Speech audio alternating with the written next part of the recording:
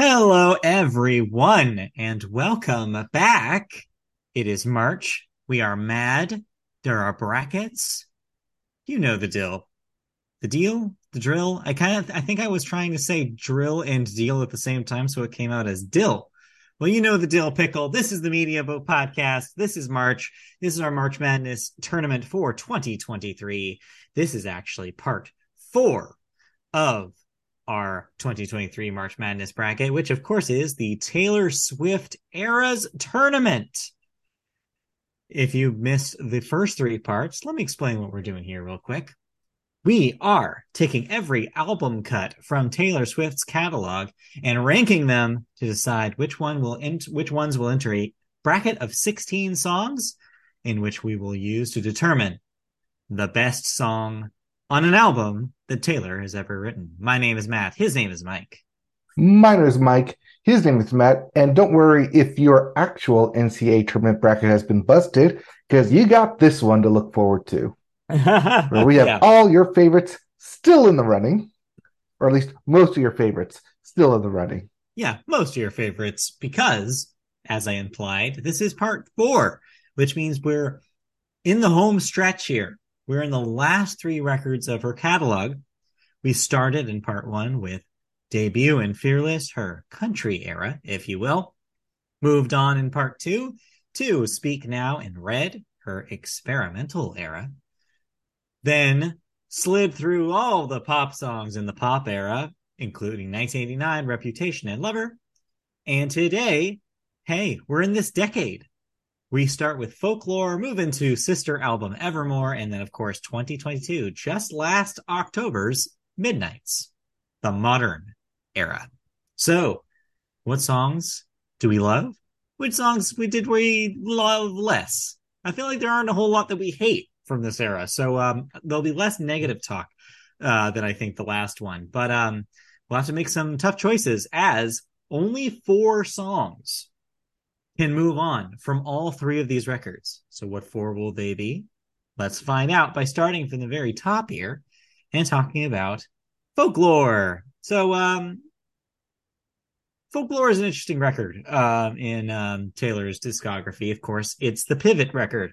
It was, she had just released Lover at the end by the end of 2019, it looked like we were about to get a big tour, the Lover and Friends tour. It was going to hit all sorts of different stadiums in the U.S. Looked like nothing was going to happen to stop the train from rolling, right? Right? Well, then, of course, we all know what happened. March 2020 happened, and the world was locked down because of the COVID-19 pandemic. Taylor had to change plans. So what does she do instead of touring? She records. But she not only records, she gets some new friends to record with, including indie producer Aaron Dessner. And the result was Folklore, a record that was inspired by indie rock and folk music and came from a completely different place than Lover had before it. What are your general feelings about Folklore? In general, when Lover came out, we were all excited for Lover East and Lover West to happen. And then it didn't. And then lockdown happened. And then Folklore came out, and it was somewhat of a fresh breath of air, which most people couldn't have at the time. That, hey, we weren't expecting new Taylor. She literally just put out an album. What is going on? And for this to come out of basically left field and then kind of be a very different take on what we just got with Lover, we're like, oh, what is this Taylor? And then not only that, but then she would then top it off by the end of the year with Evermore, basically a double album of sorts. But we'll get to Evermore, as that was a December release. But right now we got Folklore to talk about. And we're going to Yes. start at the top with the first, the one, the The one. one. Yeah. Yeah, it's The called The first one. One. The one. Yes. So right out the top with the one, it kind of introduces the idea, the concept, um, of the record and what the sound is going to be from here on out. It's very pleasant. It's like you hear piano, you hear like very like It's a different vibe than most of Lover, and especially Reputation before it. It's a different kind of Taylor right from the jump. And I think it's a good introduction to what the rest of the record does.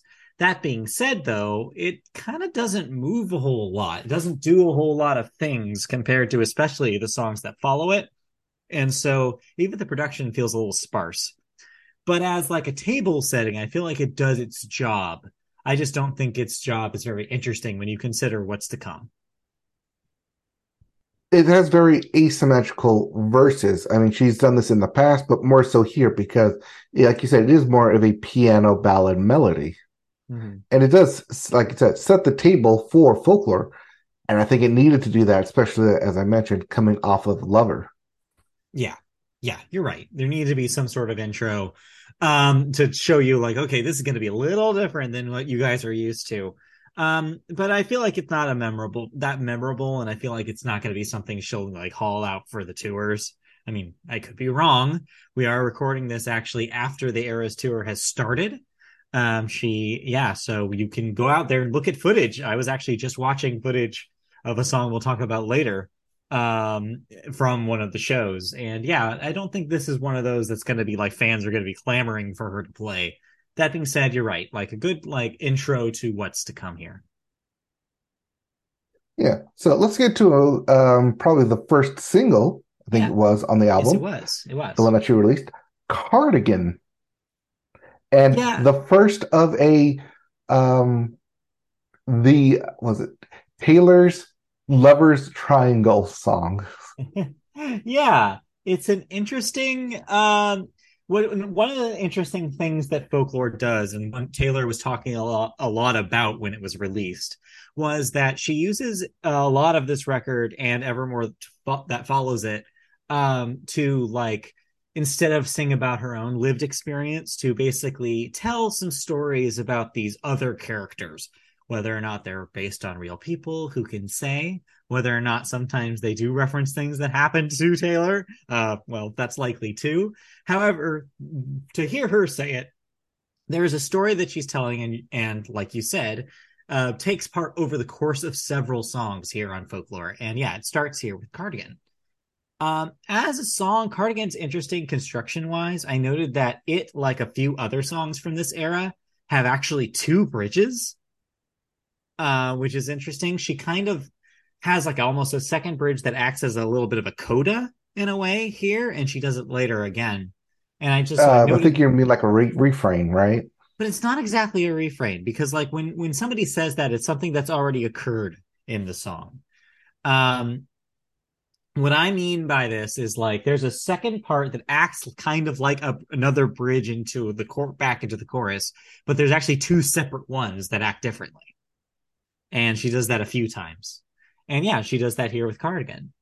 Um, I think it's pretty cool. The second one is the better of the two, in my opinion. It really ends really strongly. But the best thing about Cardigan, I think, is the production that's happening here. It's so incredibly layered. Like the one doesn't really give you a good demo of what Aaron Dessner's like touch is here on the record, but Cardigan does. Starting here, you hear so much happening. The little clopping sound that almost sounds like a horse running in the background. And then you kind of have the piano come in right after that. And then it's just this very elegant, swooping kind of feeling that you get from the instrumentation here. And it's just, yeah, you find new things around every corner of this thing. And I like that she's exercising her lower register here.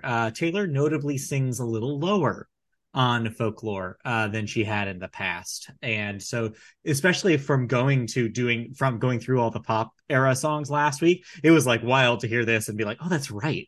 This is so much lower in her register. And I imagine a lot of that comes from the intimate home recording studio setting. I wonder how much of that is just her maturing too, That too, yeah. She's not really just worked on that. like in aging, but also in voice. Like you can't always sing that high register voice, but you can always sing her low register voice. Yeah. The other thing I have here down, because we talked about it last week, is like metaphors. They're here. Yes. Also, What? Yeah. between the one and Cardigan, I always confuse the two, but Cardigan is always better than the one. Yeah, there's a reason why she picked this as the first single. It definitely has like the vibe of what this thing is. But yeah, I don't know if it moves on though quite. I only have it as a B because it's not, to me, it's not a classic from the record. It's definitely like important as a I'm gonna Taylor move it singer. on because we're gonna talk about the other two songs in that Mm, trilogy later. okay. So just to have some parity with it. All right. So we'll consider it again later, but I feel like there's some a couple of stronger ones that maybe will take its Oh, place. there's definitely some stronger ones. But before we get to those, maybe not fair to say, let's talk about the last great American dynasty. Yeah, the last great an American Dynasty is an interesting song. I have the first note here as it's what I call the humble brag song because it starts as like a where she's just telling a story about this woman, this widow of a like a magnate, an industry magnate, and about all the kind of strange thing that this woman did and how the reaction to the people around her. And like how she was just having fun. She was just the kind of woman that I think Taylor looks up to and wants to emulate. Somebody who is like successful but has fun while she's doing it, doesn't let anybody tell her that she's not doing it correctly. So she uses the kind of the storytelling here as kind of a metaphor for how I think she feels about her own self-image. And then, of course, there's that twist near the end where it stops being a third-person narrative, and all of a sudden she says, "Oh yeah, in the house that she lived in, I've literally bought that house. Me, Taylor Swift. Like Mm-hmm. I bought it. It's a power move, and yes, like I said, a humble brag." And I think that's ultimately the most interesting thing of the song. Overall, it's not my favorite on the record. It's fine. Musically, it doesn't do too much. I do like the bits in the bridge describing these very specific things that this woman did, especially dyeing the neighbor's dog key lime green. It's very evocative. It's a very interesting story. But yeah, ultimately, it's that twist into first person all of a sudden that I think makes it an iconic moment. It's also a song that has Taylor, well, not Taylor, but no, the Rebecca having a party, having that lavish lifestyle. Which links Um, it to our conversation that we had in when we were talking about 1989 or no Red with Red, Starlight and yes, Taylor's obsession with icons from the past. I think This this goes definitely here continues too, that. especially with Rebecca being an actual person, Rebecca Harkness, Right. and the Holiday House. Oh, you looked this up. Thank you. Yes. I was literally just like, this is what I remember. Yeah, and she bought Rebecca Harkness' Holiday House, and that's where this song comes from. Thank you. Yes, There are yes, several yes. lines here about a woman going mad, a woman with madness, but the madness takes on several meanings because it's not necessarily going mad, but rather having this lavish lifestyle, going through money, but also like people calling Taylor Swift mad for even Yeah. like buying this house. Well, of course, which presages a song later on the record, literally "Mad Woman," Yes, which elaborates on that part of that idea in different ways. But yeah, as a song though on Folklore, I think it's interesting, but it's definitely not one of my favorites. it's a fine song, like a fine wine. I'm not always going to go back to it. When it comes around, I'm like, yeah, okay, It's like, yeah, it's all right. nice. All right, let's move on to the next one then, which is Exile, which is the first of the Bon Iver duets. Bon You Iver, of mean course. Bunny Bear? Oh yeah, Bonnie Bear. Who am I saying? What am I talking about? No, so Bon Iver, aka Justin Vernon, indie staple, Grammy winner, Kanye West guest star a handful of times. He was kind of all over the place in the music industry, and Taylor scooped him up, I think, on recommendation from Aaron Dessner for this and Evermore. And generally how I feel about their duets, they have a couple of them, is it's fine. I don't love Bon Iver. I've never really dug his style. Exile is more in his style than Taylor's. It's a fine ballad. Bon Iver's all right in it, and the two sound okay together, but there's not a whole lot happening here. I think actually Exile is the less exciting Bon Iver duet of the two. I rather like it. I think Hmm. Bonnie Bear matches, or sorry, Taylor matches her lower register with Bonnie Bear's, Yeah, and it flows with the tone of the record itself. It's one of the few times where Taylor doesn't try to outshine him, and instead tries to meet him on his level. And sure. she has several um, duets that we'll talk about in this, where she doesn't let a lot of other people have their moment to shine. Right, yeah. And generally speaking, though, it is interesting to hear him use his lower register. He's often operates in falsetto. So this was kind of interesting at the time, being like, "Oh wow, you got Bon Iver on the track, and he's not even doing the Bon Iver thing," which just makes it kind of interesting. But as a ballad, it's definitely not the strongest ballad on the record. It just kind of comes and goes for me. But it does. You're right. It does fit the vibe of the record and does flow with the track list fairly well. Even if I personally probably would have moved it to the back half if I was doing the sequencing. Yeah, I don't know about sequencing. I mean, I think it's fine where it's here. Um, I do think that's a good like ex lover spat kind of a breakup song, but Yeah. also like I gave you so many signs. You Yeah. didn't give me any signs, That is the but you best didn't part. see the sign. That right there, that refrain at the end is the best Yeah. part of it. Didn't see the signs. Ah, been But there. I gave you so many signs. All right. Let's move on to So something else many that's, signs. yes. Let's Yes. move on to the next one, which is another kind of ballad. My Tears Ricochet. Um, I think that this song is kind of meh up until when the rhythm kicks in and that going into that bridge and then the final chorus. And I honestly do think that the vocal manipulation on Taylor's voice is a really cool effect. I will say that. But generally speaking, this isn't one of my favorites on the record. It's fine. But the best part is that line which is obviously referring to Scooter Braun. When you can't sleep at night, you hear my stolen lullabies. Yeah, I mean, this album is going directly to Scott Borchetta and Scooter Braun.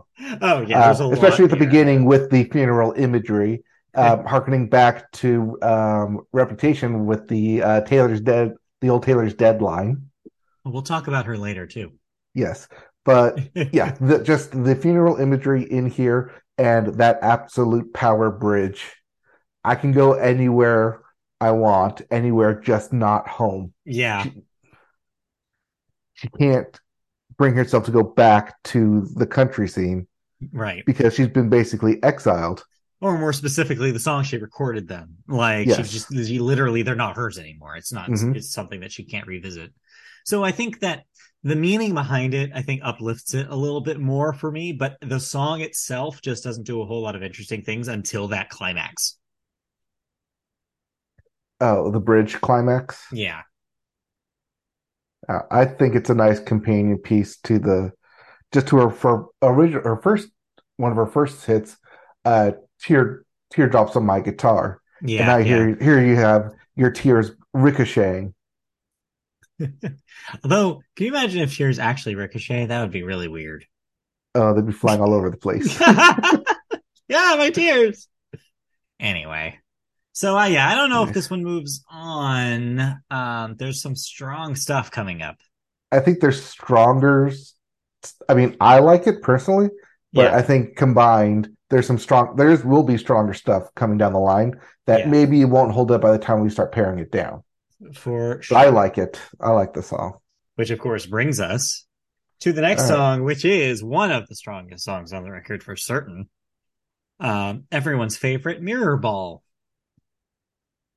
Yes. Um, Well, I just want you to know yeah, that I love this song. yeah, it's great. She kind of picks up where she left off with the Archer on Lover.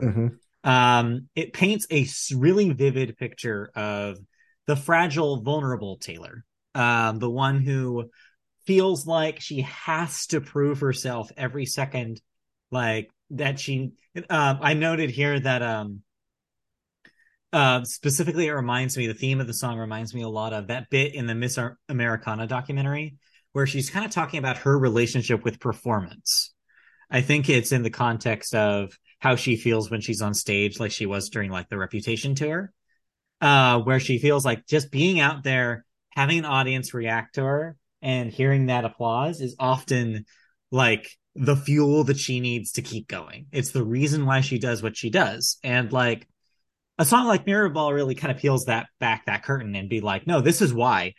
Because she feels like she has to constantly be out there all like trying, because she has that imposter syndrome. She has that imposter syndrome that she's not doing enough ever, because she's not a natural, as she says here. I've never been a natural. All I do is try. And it's incredibly relatable. Like the Mhm. idea of just never be feeling like I'm out there, I'm doing my thing, but if I don't get that, feedback, and I just feel like it's never going to be enough for anyone. And it's It's it's also a song that is very evocative of its time in mid-COVID. Right before that line that you mentioned, talking about they called off the circus and burned the disco down, that yeah, everybody went home. She was going to perform, right. and they literally had to tear down the tents Yeah. because It's no one yeah. was going to come. And so Taylor's probably sitting there being like, well, my reason to exist just went away. Like the thing that was going to keep me like in a good headspace just got like taken from me. What now? What do I need? What I can do now? And of course, the answer is she records a song like Mirrorball, where she actually gets to like talk about these issues while over an extremely pretty track. Just like it just sounds amazing. The little blue, like the little sounds in the background are like audio versions of the light reflecting off of an actual disco ball. It's like, I don't know how, like, I'm not a musician, so like I envy the people who are able to translate things that are not music into music, because it's like fascinating to me. Like I wish I could do that, but my brain just does not do that. And so stuff like that is always like super cool. And this is definitely a version of it. It just sounds so pretty and immaculate.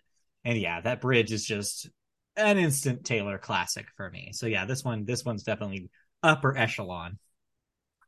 Yeah, and just my last thoughts on it. That last line of or that last outro, I'm a mirror ball, and I'll show you every version of yourself tonight. Yeah. It's evocative of just the range that she has. That at some point you're gonna find a Taylor song that's gonna reflect yourself back at you, just like a mirror ball does. Yeah, that's an interesting read too, because I feel like the song is proposing that image as like both a positive and a negative, though, right? Because it's not only that. She realizes that is part of who she is, but she also knows that that could be potentially deceiving. That like she also sees it like she doesn't know, like she doesn't trust in herself. So that mirror ball also means that she is doing that on purpose so that we like her. She's basically telling this person like, yeah, I reflect yourself back to yourself because I don't believe I am that interesting myself, is basically what she's saying. So yeah, that's true what you're saying. It's just that because of that imposter syndrome, she Hmm. also acknowledges that that is also a problem, that she doesn't exude her own like glow. It's just a reflection. Okay, It's yeah. we have to save something to talk about this song later. Yeah, I know, but yeah, like it's just an incredible metaphor, and incredible song. All right, so it's gonna move on, and Yes, let's us move on to the next song, Seven. yeah. Sounds all right. It's not my favorite on the record, but man, it just sounds amazing. Just a beautiful arrangement. I also like that it's a portrait of childhood friendship, which is not something that maybe Taylor has like obliquely referenced before, but not written an entire song about. Like it's just like, hey, like this is a little portrait of somebody that she presumably grew up with and spending time with, and the conversations that they would have about each other, about their families, about what they wanted to do, their dreams. And I like how the melody evokes actual folk music on a record named Folklore. There's not a whole actual folk happening, but here there is. There's that recurring motif that evokes like songs like Dixie, the da The da sweet da da tea. da da Yep. da. Yeah, Even some that of the kind of lyrics, like "Sweet tea in the summer," right. Yes. "Moon, love you from the moon's into Saturn." Yeah, it reminds me a lot of like early American folk music, which is not ironically for an album called Folklore, it doesn't actually do that much, but it does here on 7. My favorite line that I wrote down was, "Before I learned civility, I used to scream ferociously anytime I wanted," which just evokes such a very childlike instinct, like, kids running around screaming their heads off. But it also evokes kind of a almost like an innocence that allowed her to actually express herself, which I feel like any adult just like Taylor in their 30s probably looks back and like, man, I wish I had that back. I wish I had that feeling back where I could just yell and scream and tell somebody what I felt like and have that innocence back, because now I feel like I'm that's been removed from me because of what the world expects of me, and that I can't be that person anymore. I can't be that child. It's Taylor in conversation with her inner child in a way more interesting way than she had been in conversation with her inner child on songs like 15 or The Best Day. Like, this is revisiting that tone, but in a completely way more poetic and more meaningful way. Yeah, I have here, it's a song about childhood, Mm-hmm. not necessarily understanding the world around you and trying Yeah. to make sense of it, and at times wanting to run away from your problems. Mm-hmm, mm-hmm.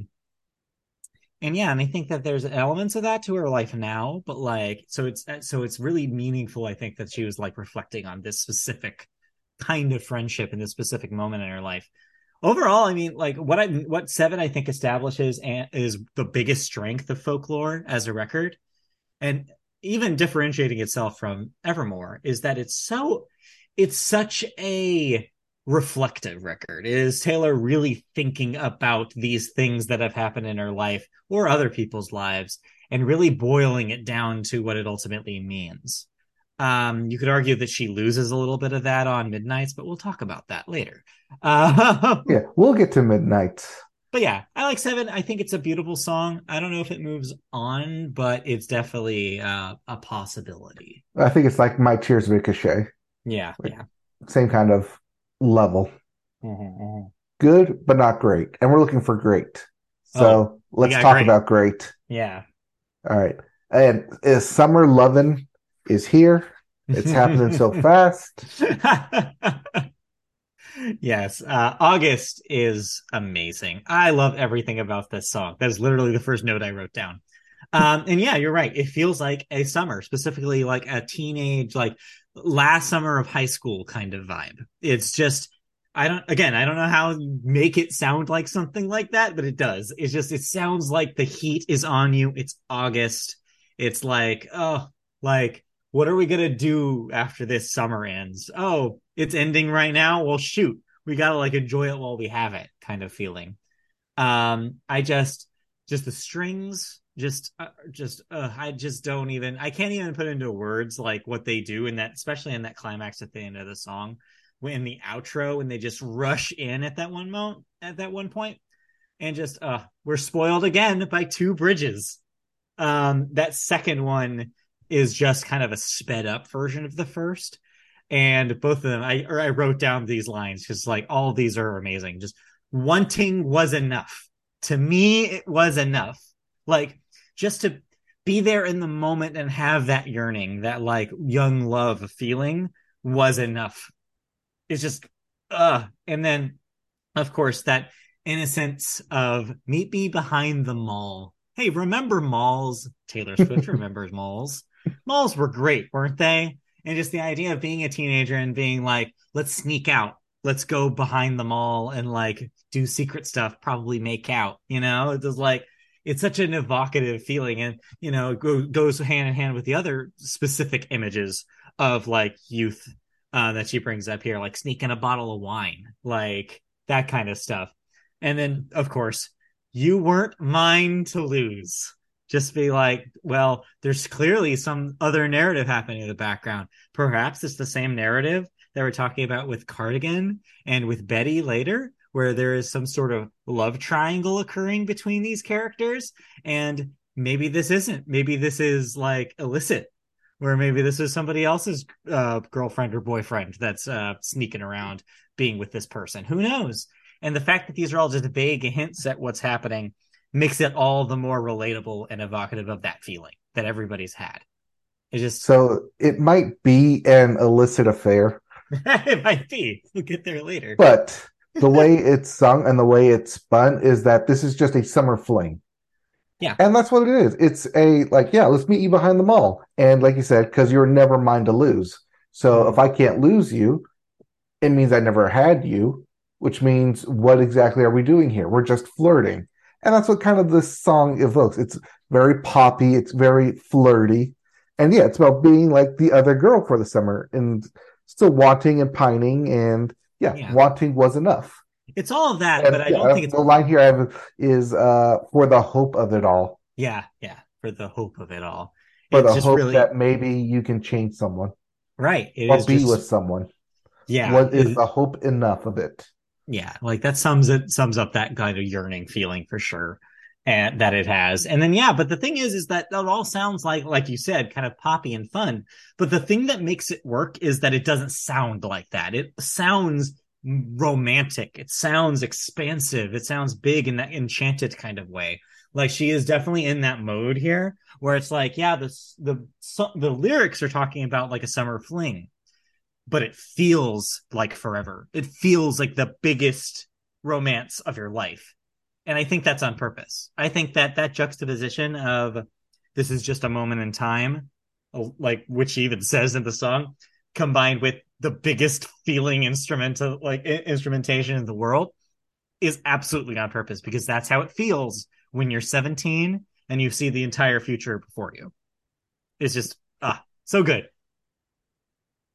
So And yeah, good. there's even lyrics on here that will be called back to later on in the album, Yes. Yes. which is something Indeed. that she does very smartly, uniquely Yeah, I think one on of the this other cool album. things about folklore is that it exists in its own little world, and that Hmm. all these things are little moving parts that self-reference each other later. All right, so we're going to move that one on because we Oh just yeah, talked a lot about that. oh yeah, easily. Now let's get into some other good ass Yeah, songs. yeah. There's a string of really good ones coming up here. Yeah, this is me trying is Mirrorball Part Two. It's Yes. basically expanding on that feeling of needing to prove yourself and not feeling like you're enough. Except this time, unlike Mirrorball, it doesn't sound as anxious. It sounds like a groove. It's a little bit of like a slower kind of rock back and forth kind of thing. And I really like the vibe of this song. It's an incredibly relatable feeling, begging for someone to realize like, hey, look at me, I'm trying. Like, look over here, be like, no, like, believe it or not, I'm giving you everything that I have. I know it might not be enough for you, but for me, it is like sapping me of my energy. Like I am over here wasting my potential. Like I have that written down. I got wasted like all my potential is the best line on this song. It's so like perfect for like that really desperate feel. And even the production is playing that game too. I wrote down that the bridge, there's like a weird echo effect on her voice, and it literally sounds like Taylor is folding into herself because that's how desperate she is. She's just like, oh, when I like what was if she feels like an open wound, it's just like, oh, I'm just like I can't like prove it to you anymore. Like I'm trying so hard. Please realize that. And it's just it's brutal. It's a lyrical gymnastic feat. That's what I have here, especially in those verses. Like you said, I was caged. Yeah, I was caged. Oh, sorry. All my cages were Pages were mental, so I mental, got yes. wasted like all my potential. Yes. Then I was so ahead of the curve became a sphere and Yeah. fell behind all my classmates, and I ended up here. Yeah. I mean It's the strong imagery that Taylor uh-huh. writes into this, the strong lyrical connections that she makes as well, Yeah, I without mean actually losing the audience. Like, where's she going with this? I mean, that's the thing with writing these notes. At first, I was like, "Am I going to have many notes about this?" And then I realized what I ended up doing was I was just writing down lines that I liked. Like there's so many lyrics that I wrote down between Folklore and Evermore.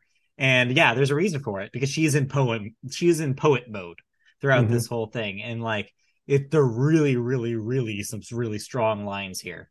Yeah, And this yeah, isn't rhyming Taylor. This is poetry Taylor.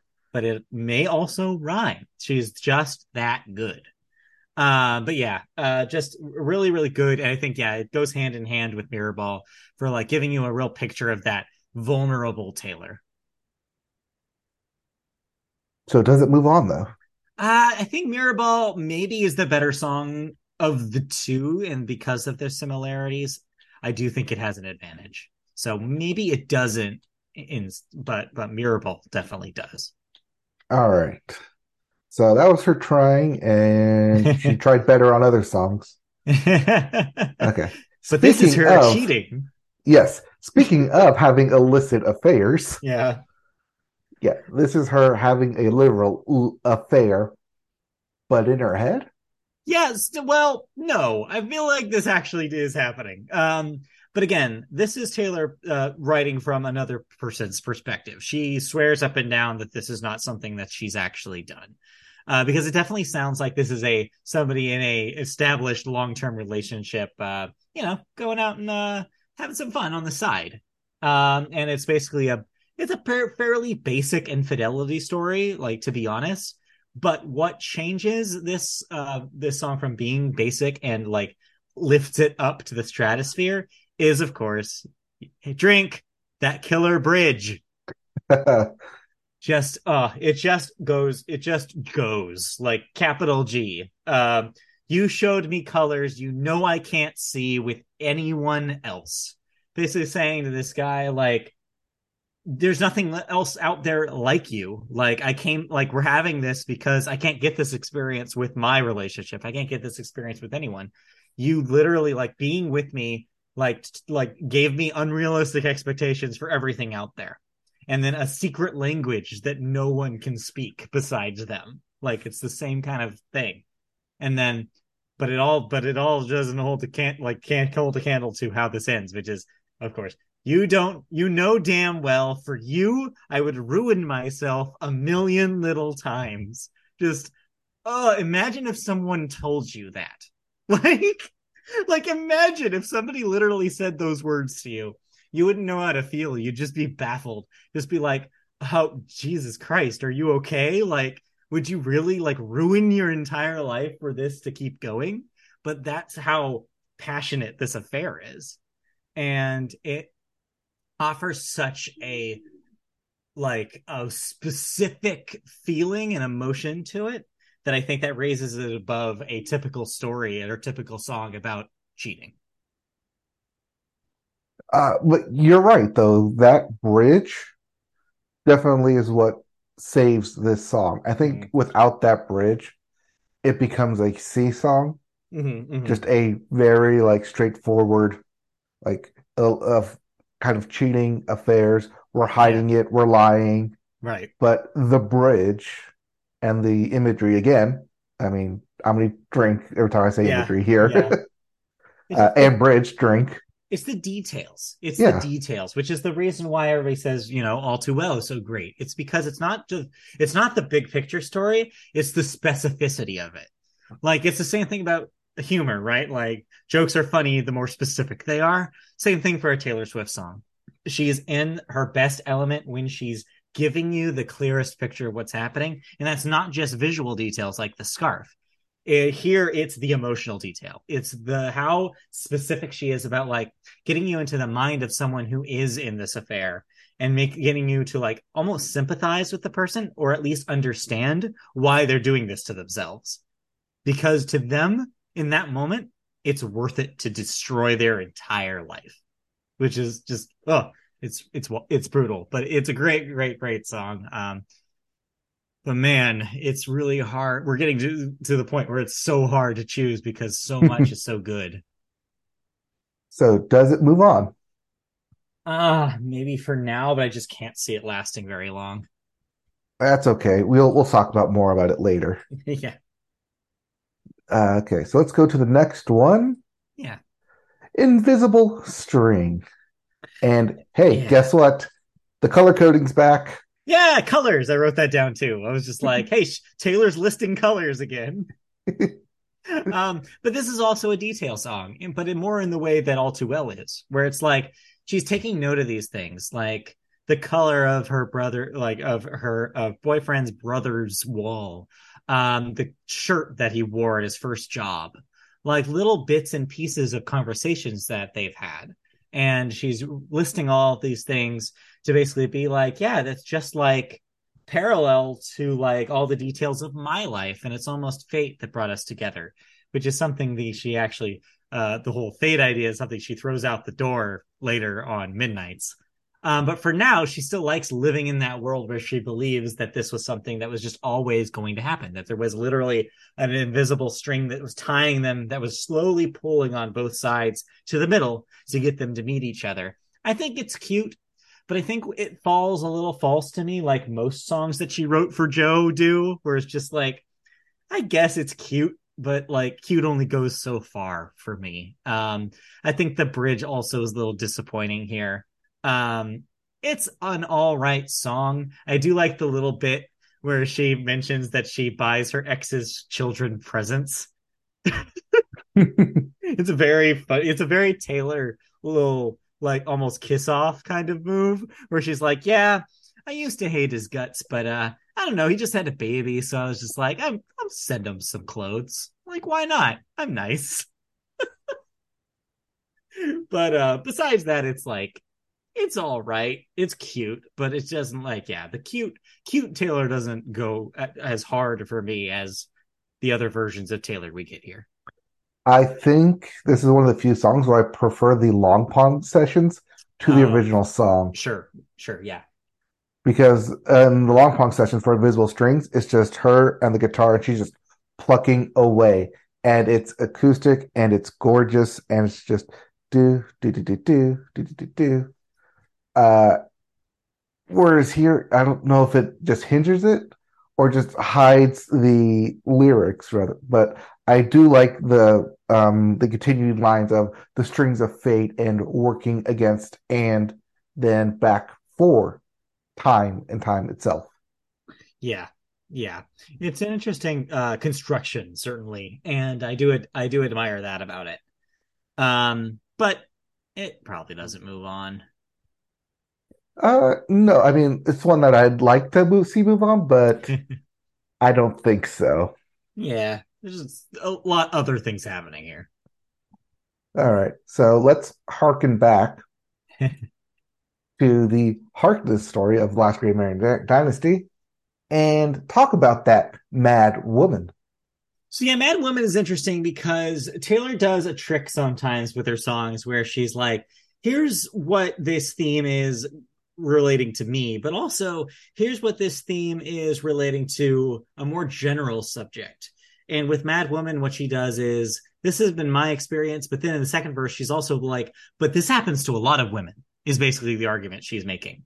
It's basically saying in a similar way to The Man, it's basically saying it's hard for women in general because we're often like they're like she's saying that we're often like said to be crazy anytime we do anything, like there's no way to act as a normal person without being seen as insane, or like the things that you do like are just always going to bring this kind of attention to you. And that's basically what it is here. I think it's an okay song. I like a couple of moments. It's also the first time she says fuck on a song, which is notable. um the bit about women like hunting witches too seems to be a pretty obvious reference to the Kanye and Kim Kardashian call, and how Kim was recording it almost on purpose as like evidence. And it seems like very clearly like this is what she's referring to there, being like it's not just the men, it's also the people who are like empowering them to do awful shit.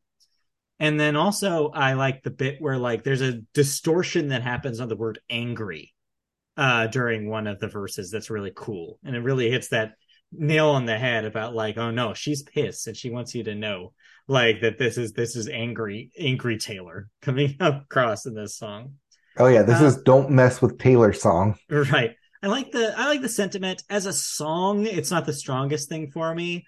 But like I like where it's coming from, and I like the mode that Taylor's in, where she's just pissed off and talking about like it should be this way. Like we're not all crazy. Like why is this such a like a prevailing theme? I mean, I've touched on it on Last Great American Dynasty, but yeah, but in here more so, Mad Woman with the different reflections of mad, and like, Mm-hmm. oh, you're just saying I'm mad because I am a woman. Like this isn't like you wouldn't be saying this if I wasn't. Right. And the line, "You poke that bear till her claws come out," Mm-hmm. and just getting to the heart of this song of you're saying she's mad because you see the claws, not that you're the cause of it. Yeah, exactly. Yeah. I mean, it's fine. Yeah, I mean, it has the imagery that we like, but it's done better on other songs. Yeah, I agree. So let's move on then. Um, to the next song. Speaking of COVID-19, here's Epiphany, which is one of the saddest songs in her catalog. It's not quite as sad as Soon You'll Get Better or Ronin, but it's definitely up there. Just the imagery that it evokes of like the darkness of war and like the brutality of it. And then in the second verse, the bleak feeling it was to live at that time and see people recovering from COVID. That image of hands through plastic is one of the most clear and depressing imagery, I think, of the 2020 COVID era.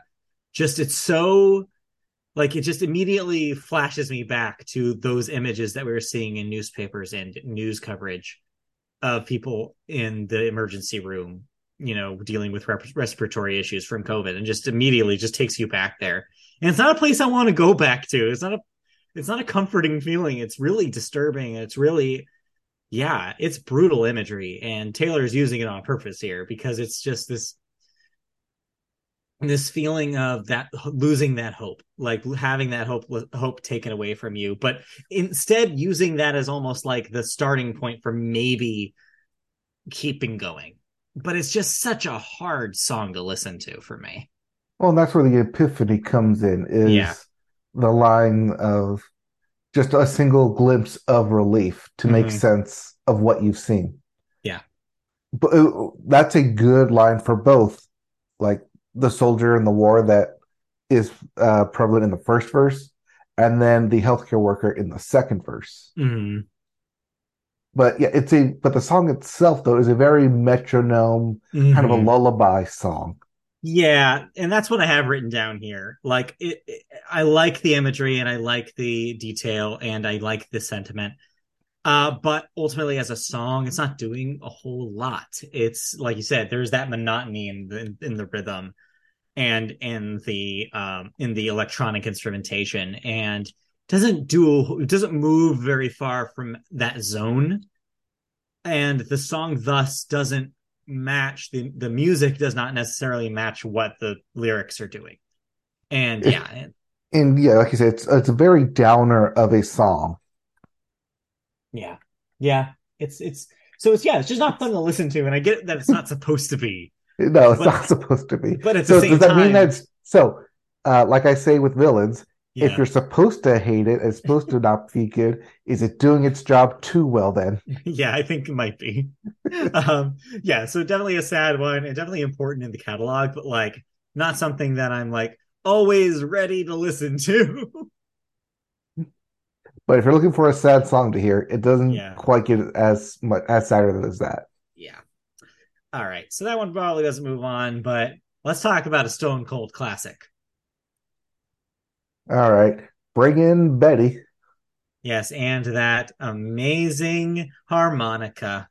Yes, that's what I have here. Just the first thing is harmonicas exclamation point. I remember there was a review I read at the time when Folklore first came out, and I forget who wrote it, what site it was on, but I remember the one part I remember most was they described that first harmonica bit in Betty as a literal breath of fresh air, and that's literally how it feels every time I listen to it. It feels like the wind just whipped through and just you caught wind of it, I guess, and you were like, "Whoo." It just every time it just really just whips through and just comes in and surprises you. It just like sounds so good and pristine in the mix. And then there's the rest of the song too. But just Betty is classic Taylor Swift storytelling to the T. In an alternate universe, this was a song on Fearless. Like it's that simple and that like clear in its songwriting.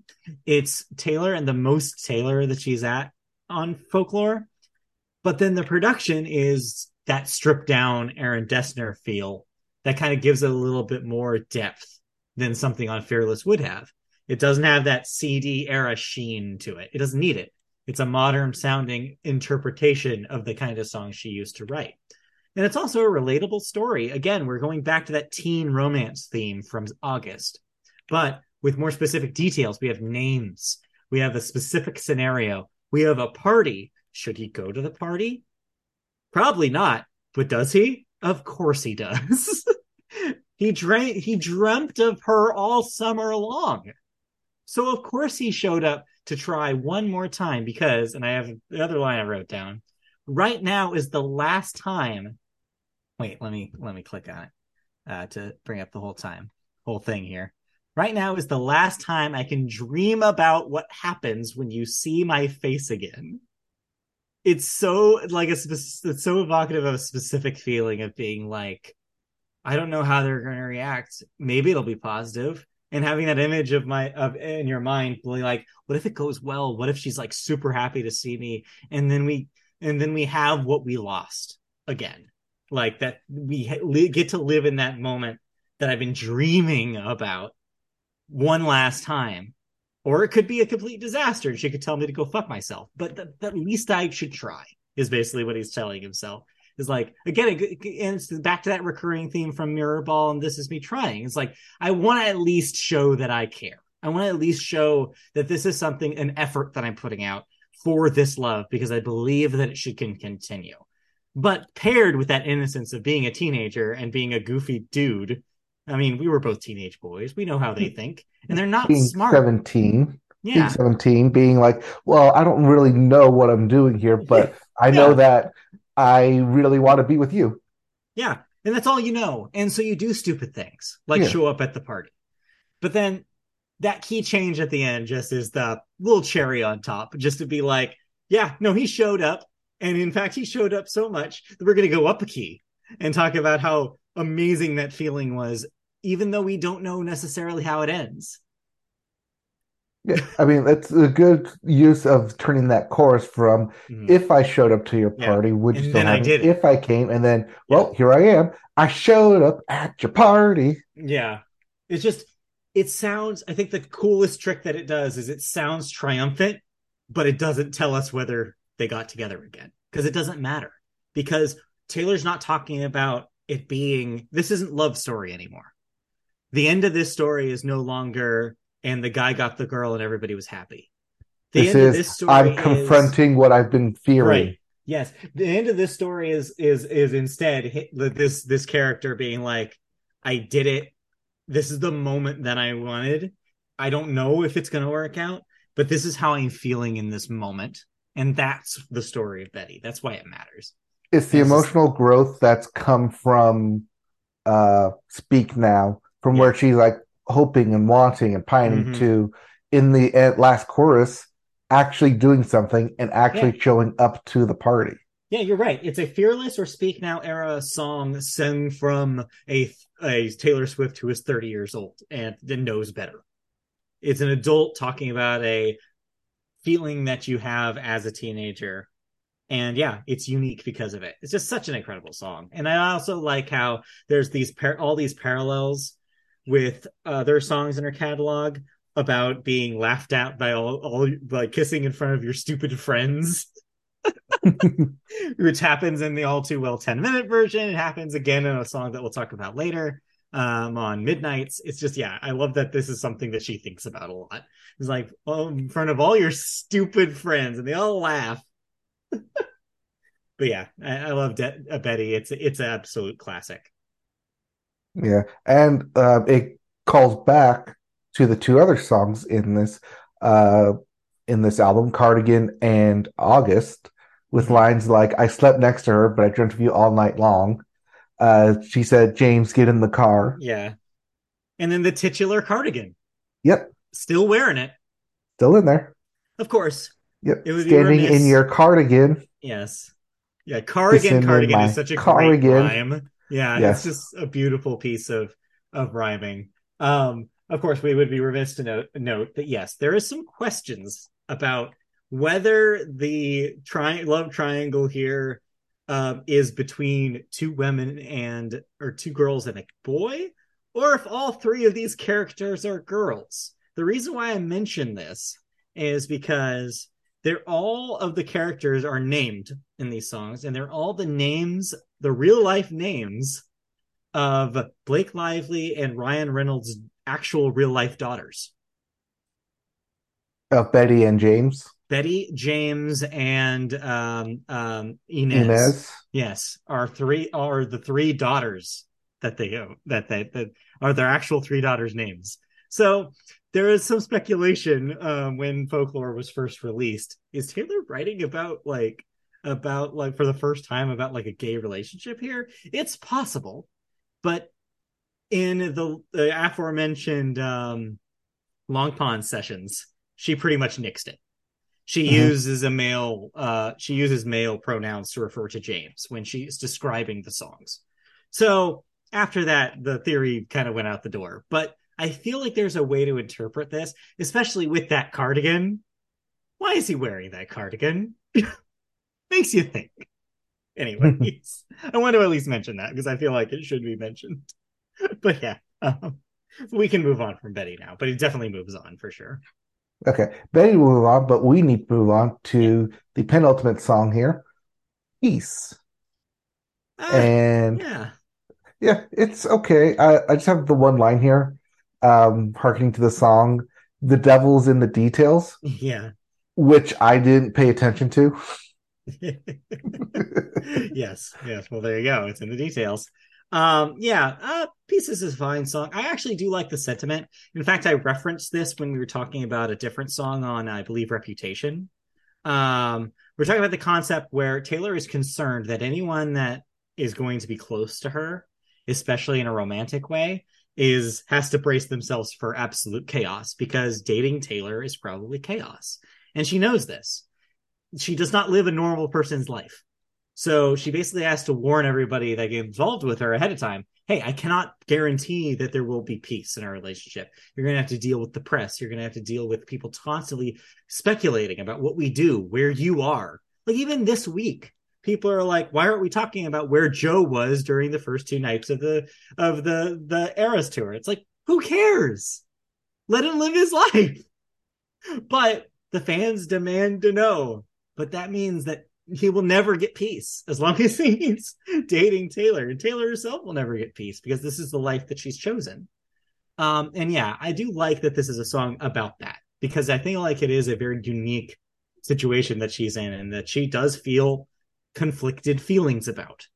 Um, the vibe of the song, meanwhile, is interesting because it's almost kind of a B-side to False God on Lover. The vibe and the kind of groove to it and the construction of how the lyrics work reminds me a lot of False God, which is kind of counter to what it's trying to do, but makes it an interesting song. It's a fine song. I mean, yeah, it does contrast, like you said, her name or her relationship with Joe Alwyn, but Mm-hmm. it's like a fire and ice song. It's there. It's Yeah. talking about like, yes, there will be heartbreaks, there will be some hardships. We don't know if we'll ever see peace here, but if you're with me, maybe we could just be enough between us. Yeah. And would it be enough if you could never get peace? Yeah. That's the kind of question. I feel like you can feel that tension where she's not even sure. So she Mm-hmm. wants this person to know just in case. Hey, like if you're thinking that this is going to be simple, it might not be. But yeah, it's a fine song. It doesn't move on though. I feel like it's a thing that she's treaded before, and it doesn't do anything particularly wild.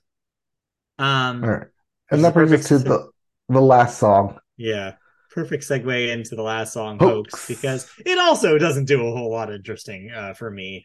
The very sparse production feels a bit like an anticlimax at the end of the record. Like I feel like the record is kind of there's so many interesting things happening elsewhere that here to end on this note does feel like pretty much just on a piano. The ballad feels a little flat. I do like some of the imagery though, like the specifically the imagery of her feeling like she was pulled apart, and how this like purported breakup that's happening here was just as bad as that. Just like it evokes like we know when she's referring to, of course, if this is a first person narrative, which, jury's out. She's talking about, of course, how like her own fans kind of turned on her during the Reputation era stuff. And she's kind of like talking about like this idea of like feeling so hurt that it reminds her of when she was going through the worst part of her life, kind of that feeling. And that is brutal imagery. It's like really, really like shows you how low that her lowest point was. Again, a weird vibe to end the record on to me. Like a record that is otherwise so interested in new love and the past and building and these like stories about emotion, to end it on kind of a piano song that doesn't go very many places, and that's kind of a downer. It's just a weird move to me. Well, this is also an album that came out during COVID. Yeah. So to end on a downer is kind of par for where the world was at Yeah, I at the guess you're time. right. Yeah, I guess so. But yeah, no, like to end on such a down note coming from Peace and even Epiphany, not Yeah, too far before that, right. outside of Betty, yeah, it's just a downer ending. Yeah. The second Or half, melancholy downer ending, yeah. yeah. The second half of Folklore, you could argue, is not as strong as the first. Hmm. But Betty is definitely that centerpiece for sure. And yeah, it is kind of like a little bit of an anticlimax after that. All right. So Anyway, what we have moving on for Folklore is Cardigan, Mirror Ball, August, Illicit Affairs, and Betty. those are some good ass songs for But let's sure. get into the second half of Yeah. Folklore with Evermore. Yeah, Evermore. Surprise drop. No one saw it coming. She just recorded so many songs during those Folklore sessions that she was like, hey, I can make a whole another record. And thus she did. Evermore feels to me as like comes from the same starting point as Folklore, but branches off in some really interesting experimental directions. And to me, I think it's the more interesting record of the two, but it's less consistent. So it's an interesting thing, Evermore. But yeah, let's start from the top here. Start with the first Yep. single, Willow. Yeah. I really liked the line. I just have lines here. You Yeah, wreck my plans. That's my man. yeah. Willow feels like Phil feels like it should have belonged on Folklore. Yeah, Willow feels like almost like what I wish that the one did better, which is Yeah. like it's not only table setting, but it's fun without like sacrificing the vibe that you want from this kind of thing. It's very vibey song. I wrote down immediately feels like we're in the woods. Like there's something again that the music evokes that it feels like I'm like looking at trees. I'm just like walking through the trees. It's just such a very specific visual that I get from the song. And I like that back and forth feeling of the groove, like the groove of the song. It's just like da da da da da da da da da. It's really driving and it's really fun. And yeah, and the line I wrote down, of course, is "I come back stronger than a '90s trend." You sure do, Taylor. You Yep. sure do. And Yeah. that's a part of that bridge, and she knows how to write a good bridge. Oh yeah. It's good. It's good shit. It's a good way to start the record. It's not my favorite song on the record, but yeah, it's a pretty good one. Yeah. It's a good way to start. It's a good way to be introduced to, hey, did you like Folklore? Well, guess Yeah. what? Here's Evermore, and Right. right along with it into Willow. Yeah. All right. Okay. But that but one doesn't probably move doesn't on. move on because yeah, we Okay. got other stuff that definitely will, All such right. as Such as champagne so problems. Champagne Problems. As I mentioned, I was watching footage from the Eras tour before I started this. Specifically, I was watching a performance of Champagne Problems because holy shit, she even knows what this song does to her fans. Literally before the bridge, during this performance, she says into the microphone, "Ready?" Because she knows. Like she literally knows how great this bridge is and how great, like how much it just destroys. Like I literally wrote down the bridge demolishes everything. But yeah, before that, even though it's even great Taylor Swift storytelling, it's so evocative. You immediately see that this person on the train, like nervous about and thinking about like watching, like thinking about all these awful memories swimming back into her head, like about this guy who's like supposedly like that she's even worried about like even thinking about like you can tell that this protagonist is like these problems sound so trivial, but to me like this just I can't deal with the aftermath of this breakup or break or whatever is happening here again. And Yeah, I the proof, like that the first verse gives you the ending before you yeah, even figure out what happened. right. And it's such a great Taylor construction because it's vague enough where you're not really sure what happened. It instead does the thing that we talked about earlier. It talks about the emotions of that moment. It talks Hmm. about how it feels more than about exactly what it was. And that's the part that matters. But yeah, that bridge, I wrote down did I write down? Yeah, three different lines from that bridge because it's just so great. Soon they'll have the nerve to deck the halls that we once walked through. The nerve! Like being like, no, this was such an important relationship to me. I don't even want them to touch this place. Yeah, I know the holidays are coming up, but like, I don't want them to change anything about it. It almost revisits that feeling of Cornelia Street, right? Where she's like, I can't even bear to look at that place if something bad happens. And in this case, something bad has happened to this place that they shared memories in. And she doesn't want to think about it. She doesn't even want to deal with the fact that other people are moved on because she has not. She has not moved on yet. And then, of course, the immortal, she would have made such a lovely bride. What a shame she's fucked in the head. Just what a what a collection of words. Just like again, it's just imagine somebody saying that about you. Imagine that. Like what the hell? It's just wild and just brutal in so many ways. And then she'll patch up your tapestry that I shred. Just being like, yeah, I know you'll be with somebody else. And yeah, they'll probably like fix you, but that probably makes me feel even worse. Like it's that it's almost like happier from Olivia Rodrigo's Sour, where it's just like yeah, you're probably going to date somebody else, but I don't want them to make you happy. I don't want them to help you because you screwed me over. Like it was bad. Like, no, it can't be better than us. We were the best. Like it's just such specific emotional storytelling here. That's just, yeah, I just don't know how she did it.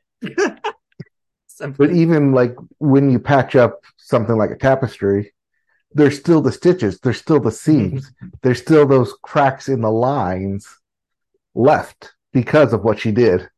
Yeah, yeah, yeah. This is indelible, like forever. Again, we'll talk about this later. Like possibly a say a legacy, a real fucking legacy. We'll get there.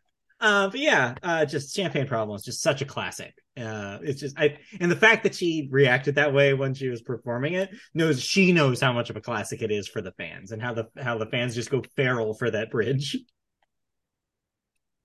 I mean, it's also just the title itself. Champagne problems is like Yeah, rich people problems. right. It's like, But yes, it's other so people have problems. It's so specific to be like, there's other problems out there than just us, yeah. but It's so all you can smart. think about is us. Yeah, it's such a smart title because it works two ways. It's the classic meaning, which is like, oh yeah, people probably think, oh, us rich people, we can't have these these things don't actually matter because we're rich and we can solve them.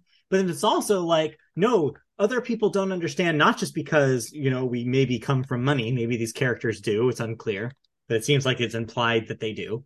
Well, But Dom also, Perignon says they do. yeah, but also because they don't understand what that felt like.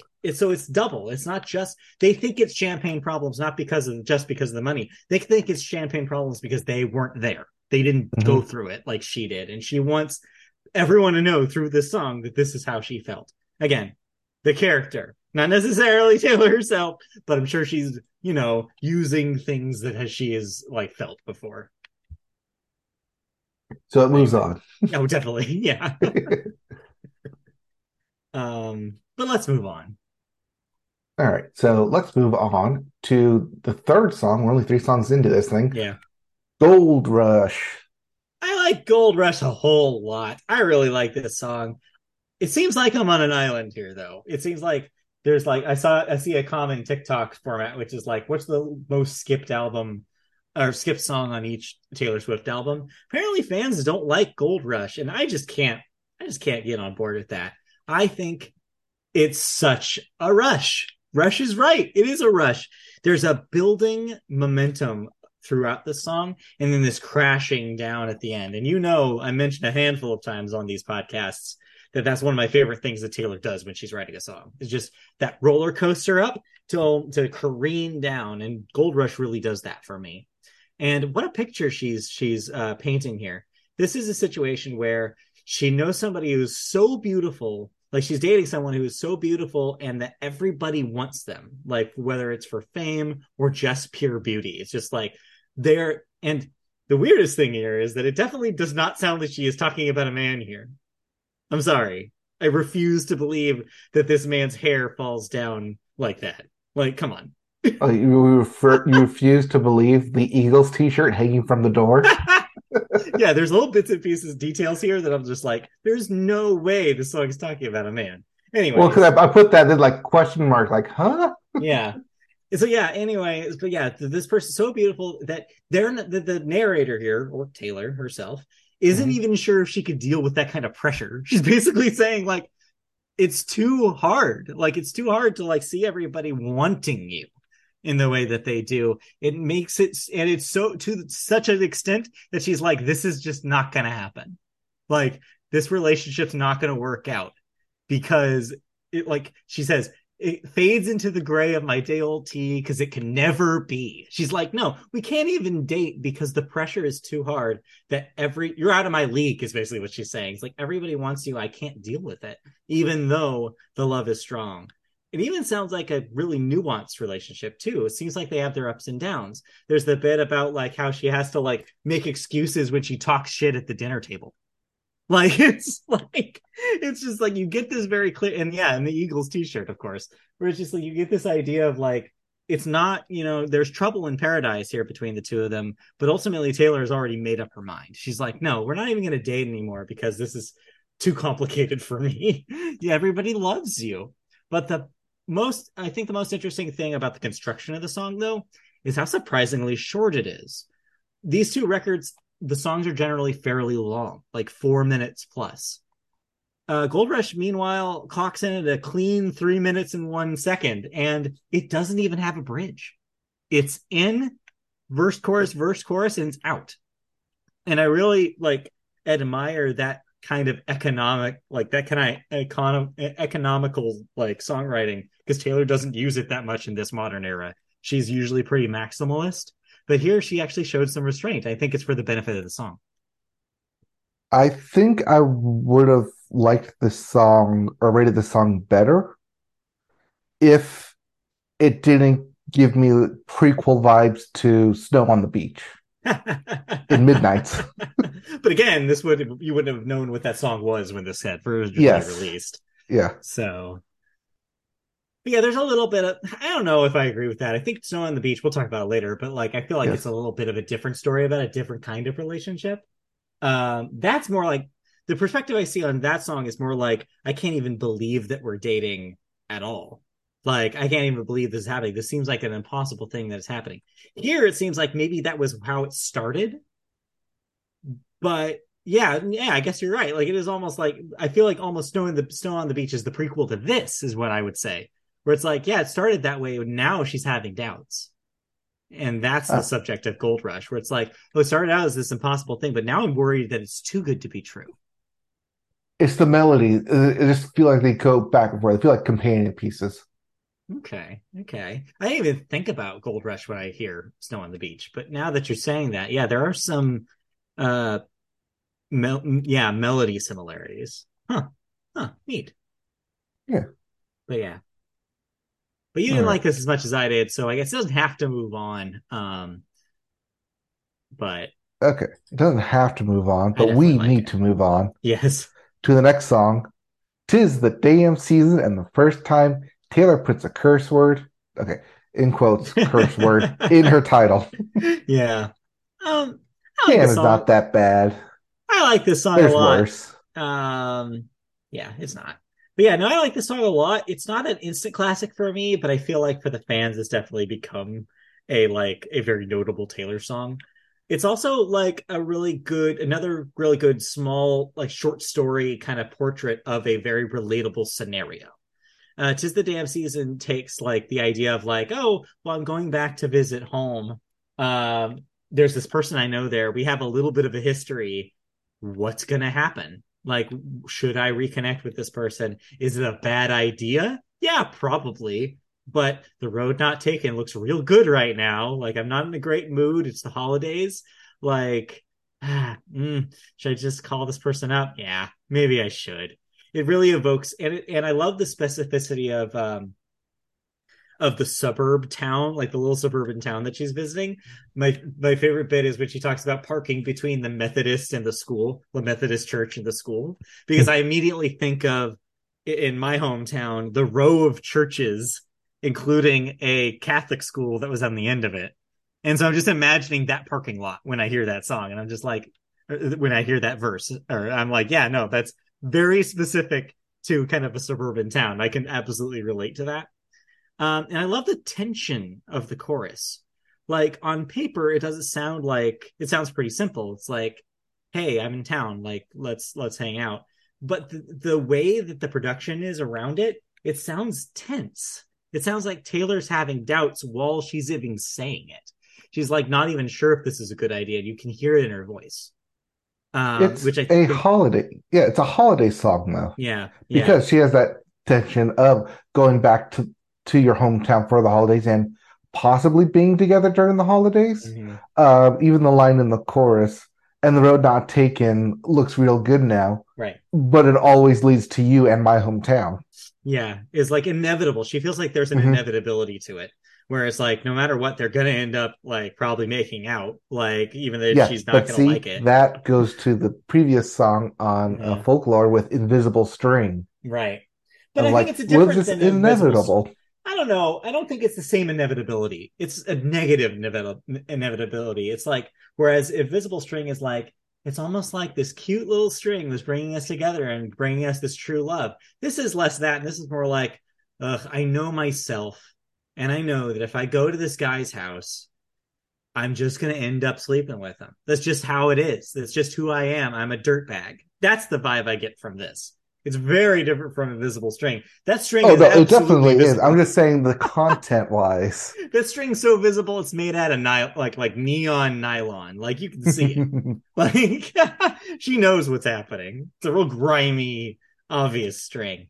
Um, the last thing I will say about it though is like I wish the bridge was a little more interesting. It's okay. I do like the line and the so-called friends who write books about me if I ever make it. It also almost makes you think it's like, wait a minute, is Dorothy the character later on this in this album talking here? It's like she gonna get famous and then people are gonna write about her. Like I wonder if there's like just like folklore, if there's recurring characters here in the Evermore universe. There might be. But Yeah. yeah. Yeah, that bridge ends with "and I'll be yours for the weekend. Mm-hmm. 'Tis the day of season." Yeah.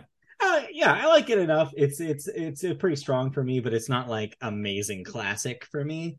I just like how like specific and relatable it is.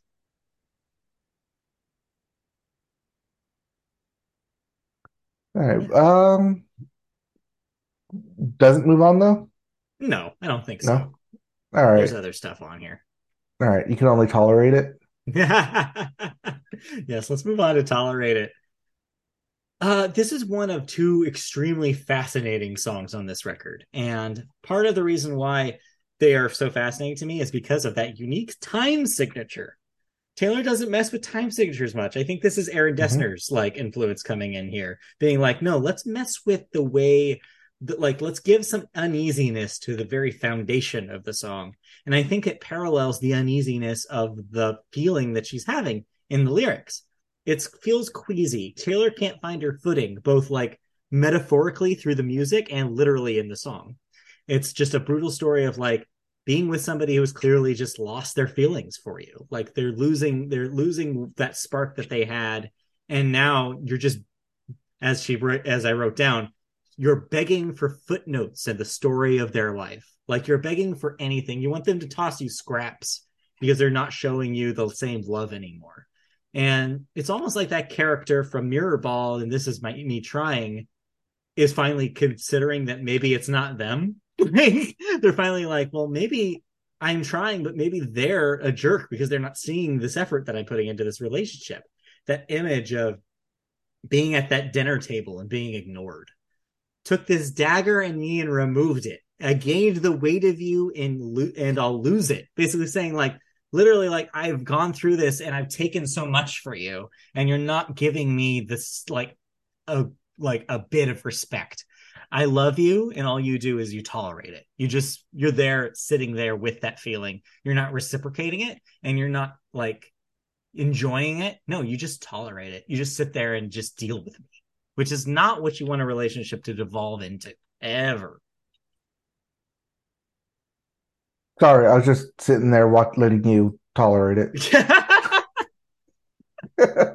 You gave this a C. I need you to explain yourself. uh, it's uh, it's trying to impress somebody who will only tolerate you. I Mm. don't like I think it's just I don't like the Well, it's content of it. supposed to It's be like sad. Again, it's a she sad song. Like, yeah, wants you if to live in you're that just moment. tolerating it, then like clearly you're not like living your um I'll say living your best life, but I mean, like yes, it's not a good relationship to be in. So you're yes, just being the someone just to protagonist should tolerate break. it. Yes, the protagonist should dump this guy. Yes, that Yes. is true.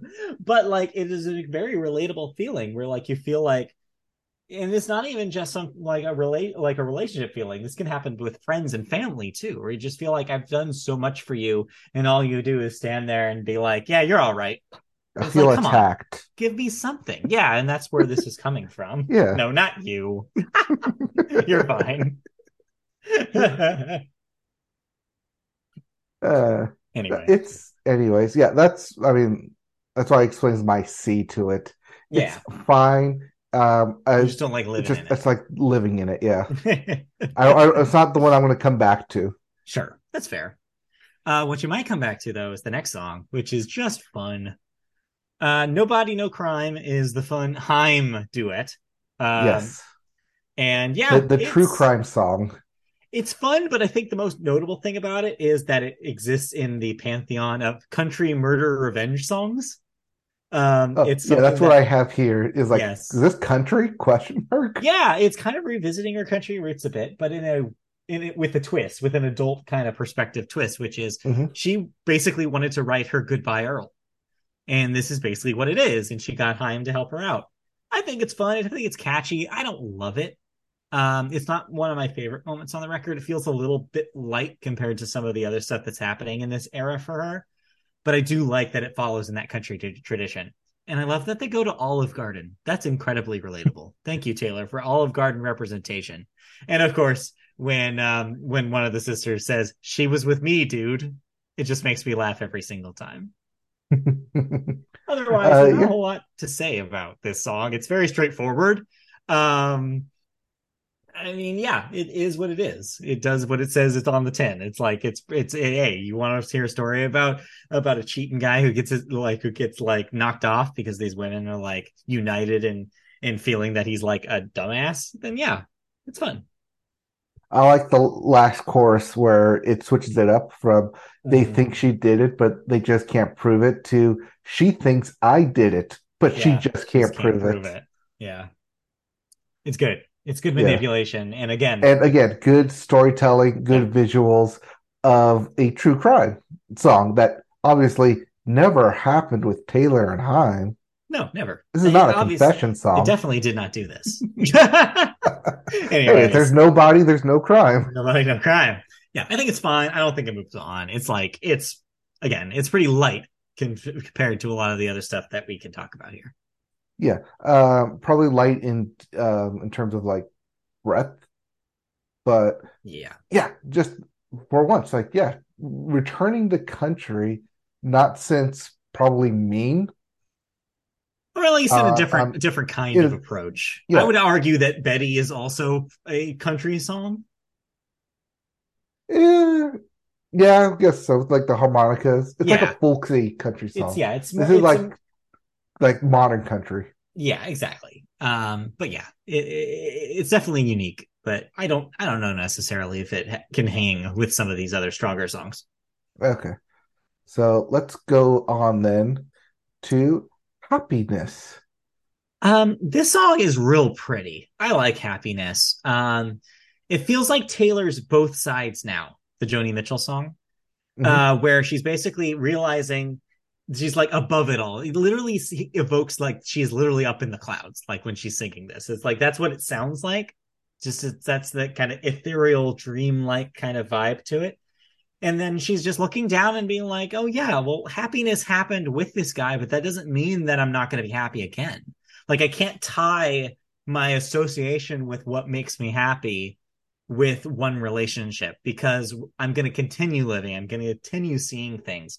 I've literally seen happiness now from both sides, is basically what she's saying. And now I realize I'm having this big picture epiphany. This song should be called Epiphany. But anyway, the lines I wrote down were specifically like, no, I didn't mean that. Sorry, I can't see facts through all of my fury.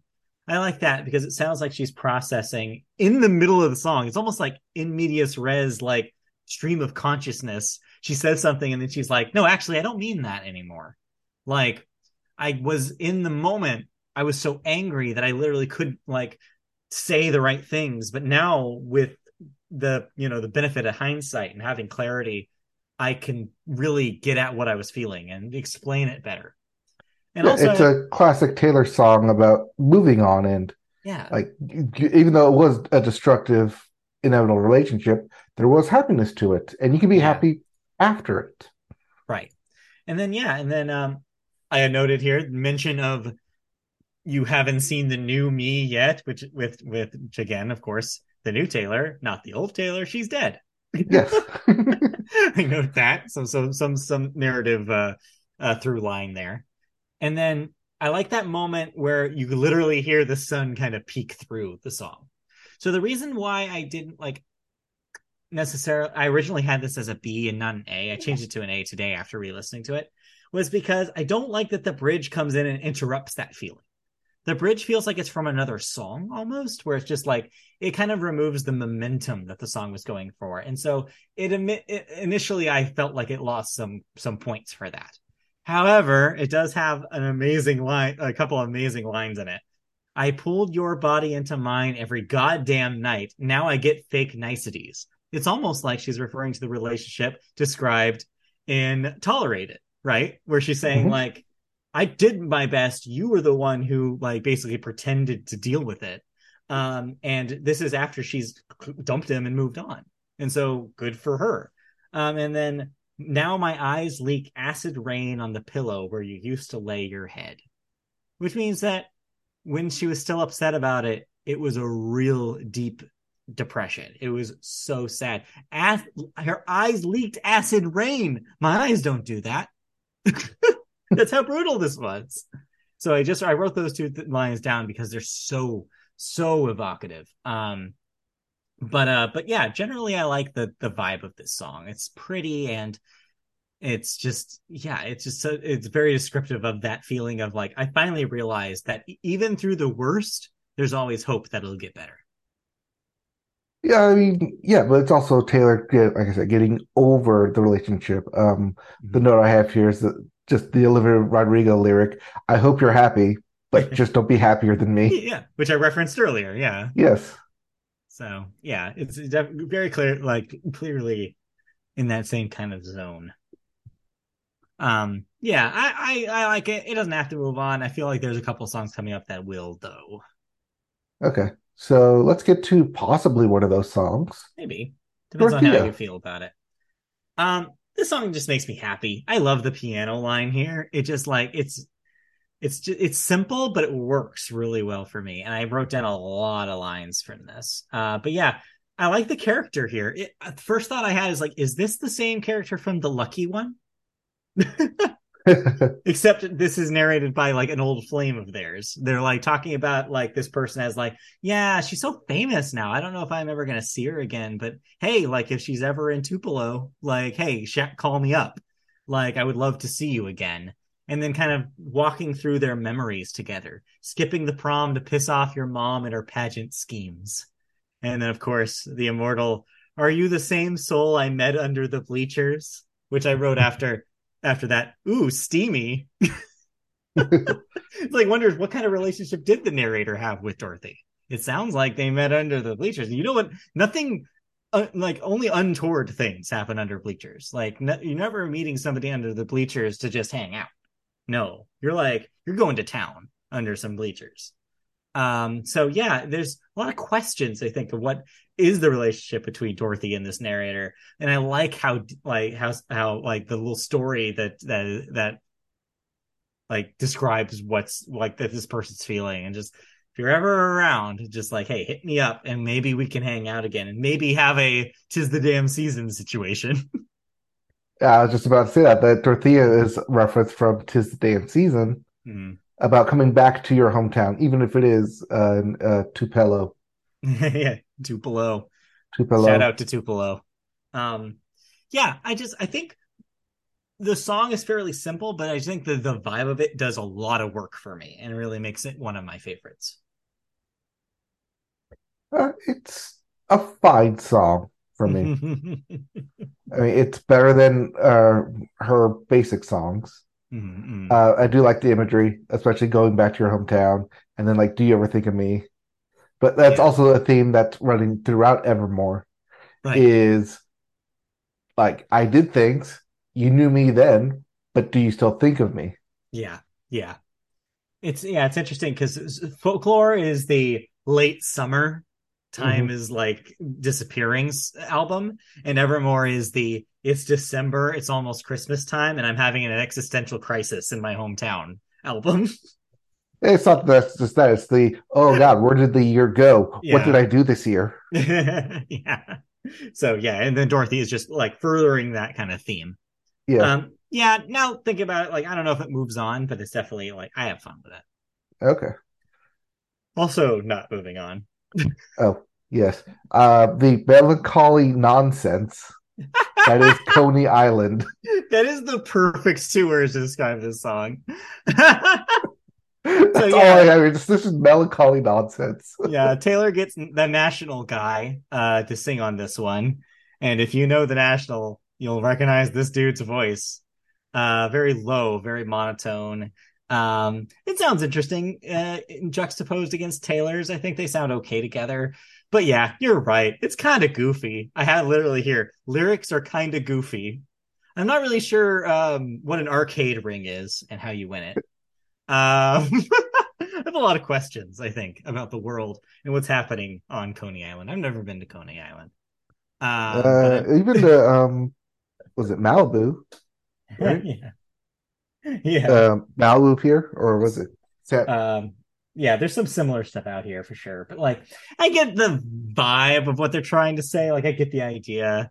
But yeah, the lyrics are just a little goofy for me. The National is not necessarily a band that I love, and this just basically sounds like a national song that Taylor's on. And so it doesn't do a whole lot for me. It's fine. It's like the definition of a C. I mean, it does reference the mall, though. Yeah. It has But is that it the going for same it. mall? I don't know. No, no, it's definitely not the same mall because they're talking about the arcade ring. Yeah, right. It's fine. There's just not a whole lot to say about it. Okay, so let's get to a song we actually want to talk about then. Yes, yes, yes. Oh, goddamn! It's Ivy.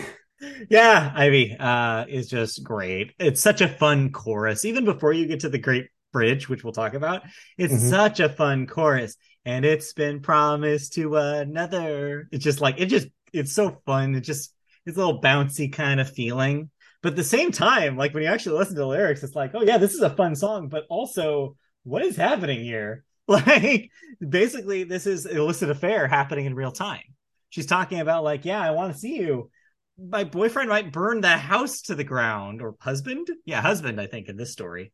But like it might be worth it. It's basically what she's saying, because that's how important they are together. Literally his ivy is growing all over her life, like basically he has like taken over her thoughts, and like it's become a very strong connection. However, she already made this, like she's married. She has a promise to another. What will she do? But then yes, it's another two bridge special. But the second one, of course, is the killer one, as you referenced. It's a goddamn blaze in the dark, and you started it.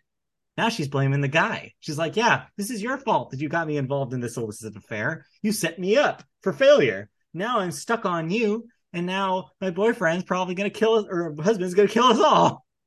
Yeah. So I think if you rewind an hour from now or from here, where we talk about illicit affairs, and I Yeah, mentioned that it's like talking about, oh, maybe this is happening in her head. No, it's Ivy. Ivy's the one that's happening in her head. I think both are, but still, it's yeah, it's almost like the B side where it's like, oh, this is the more detailed emotional take Hmm. on what was happening in illicit affairs. If you combined the two songs, I think that would be maybe one of the best songs she's ever written. But alas, here we are. We have both kind of takes on the same kind of concept. And I appreciate both of them for different reasons. But yeah, I think this one definitely moves on, if just because of that, just yeah, like That chorus, that the bridge. chorus and everything, all of it. It's Yep. wonderful. Oh, no, I'm with you right there. Yeah, It's, yeah, it's definitely a really, really good, fun song. yeah, yeah. Yeah. Then we move on to Cowboy Like Me. It's fun. It's kind of fun. I like some of this song. I wrote down a couple of lines that I liked, but and it generally does a good job of like evoking like a dusty bar, like or like a saloon. You can picture Taylor kind of sitting in the corner and just kind of watching everybody, and everybody's watching her, kind of thing. I really like the lines like the skeletons in both our closets plotted hard to fuck this up. It's good. I like the visual. And of course, now you hang from my lips like the gardens of Babylon. One of my favorite lines on the record. But as a song, I feel like it just meanders a bit too much for me. It's slow and kind of doesn't do a whole lot, especially that bridge where that line comes from. It's even slower, and it kind of shows up after you think that the song is over. And it's like, oh, are we still doing this? And so every time I listen to it, I'm just like, yeah, this is fine, but I don't love it. It's this one's fine. I do like the guitar pre-bridge Yeah. Yeah, it's a nice before he gets acoustic there. solo. Yeah. Yeah. And then it's like, oh, like I like this. And then it goes and then there's an actual bridge later in the song as Yeah. well. Yeah. Yeah. But that's also just the highlight for me on it. Mm-hmm. I agree. I think that acoustic little pick and solo is really good. But then yeah, Mhm. beyond that, I feel like it maybe I don't know. It's maybe this should have been a bonus track, Taylor. It seems like she was trying to combine like the country, Mm-hmm. like the Mm-hmm. country kind of staples of like the boots beneath my bed, Yeah. forever the sweetest corn or con. Forever the sweetest corn. That's what I thought she said. Forever is the sweetest corn. That's just true. Yeah. Taylor, that's just true. All right. Well, that one doesn't move on, so we can move Okay. on. All right. So long story short, um, Long story short, I long story short. yep. I like long Long story story. short. Long story, not that short. It's cute. It's a cute song. It's one of those that feels like a Lover reject. This easily could have been with slightly different production on a Lover. It's a fun bop. In an era where there's not a whole lot of bops. I really like no more keeping score. Now I just keep you warm. That's cute. And of course, your nemesis will defeat themselves before you even get a chance to swing, which did prove itself true. Um, yeah, where Taylor realized, like, oh, all my enemies are screwing up their own careers. I didn't have to do anything. Yeah, it's also about like just having like a little safe place, a place to keep me warm. Yeah, yeah. Yeah, and hey, we have the album title Evermore Yes, Evermore's in in there. this. Yeah, I have it as a B because it's like a nice, genial, like fun song, but it doesn't do it a whole lot like special or like unique on the record, which is why it kind of reminds me of stuff that would have been on Lover or 1989 more than it does in the Folklore Evermore kind of stuff.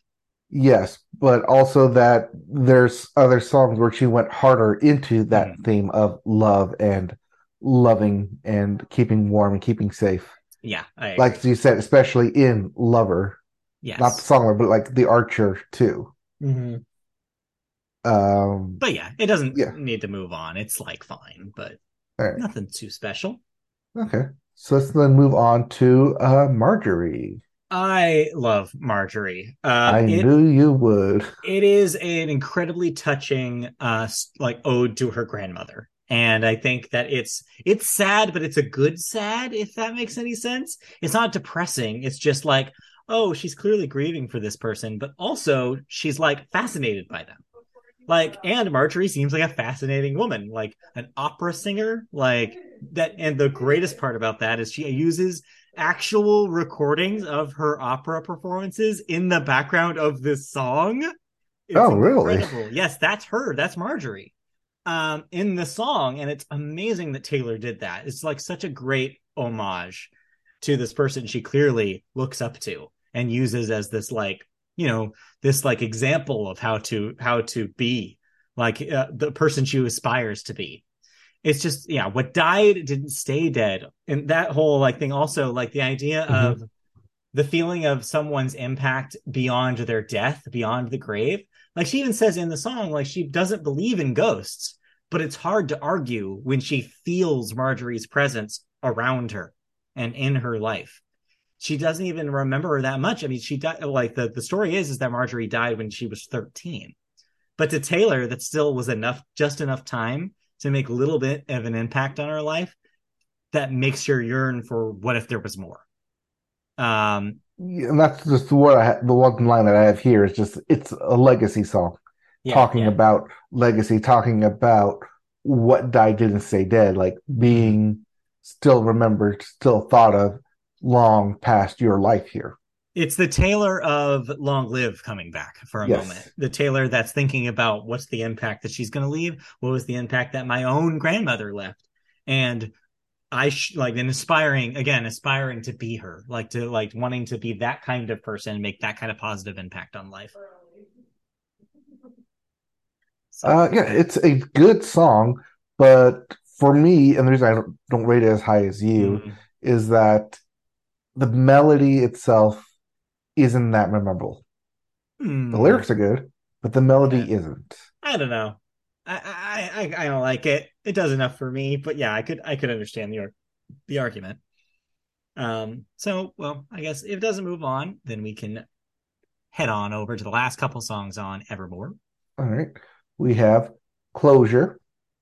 Yeah, Closure. I like Closure more than I did initially. I think initially I was like, oh, that's kind of a weird ass song, but it's grown on me every time I listen to it. It's another weird time signature, making two for the record. And then the second thing about it is that those weird electronic blips and bloops in the background, and again the vocal manipulation on Taylor's voice.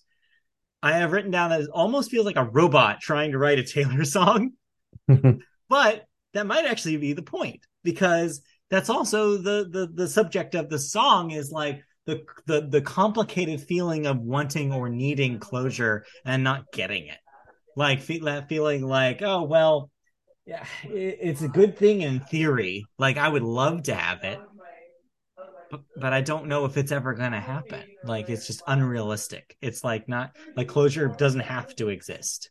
And even the wonky time signature even reflects that. Is like this is not a closure that feels comfortable. This is a closure that feels off kilter. Doesn't feel right.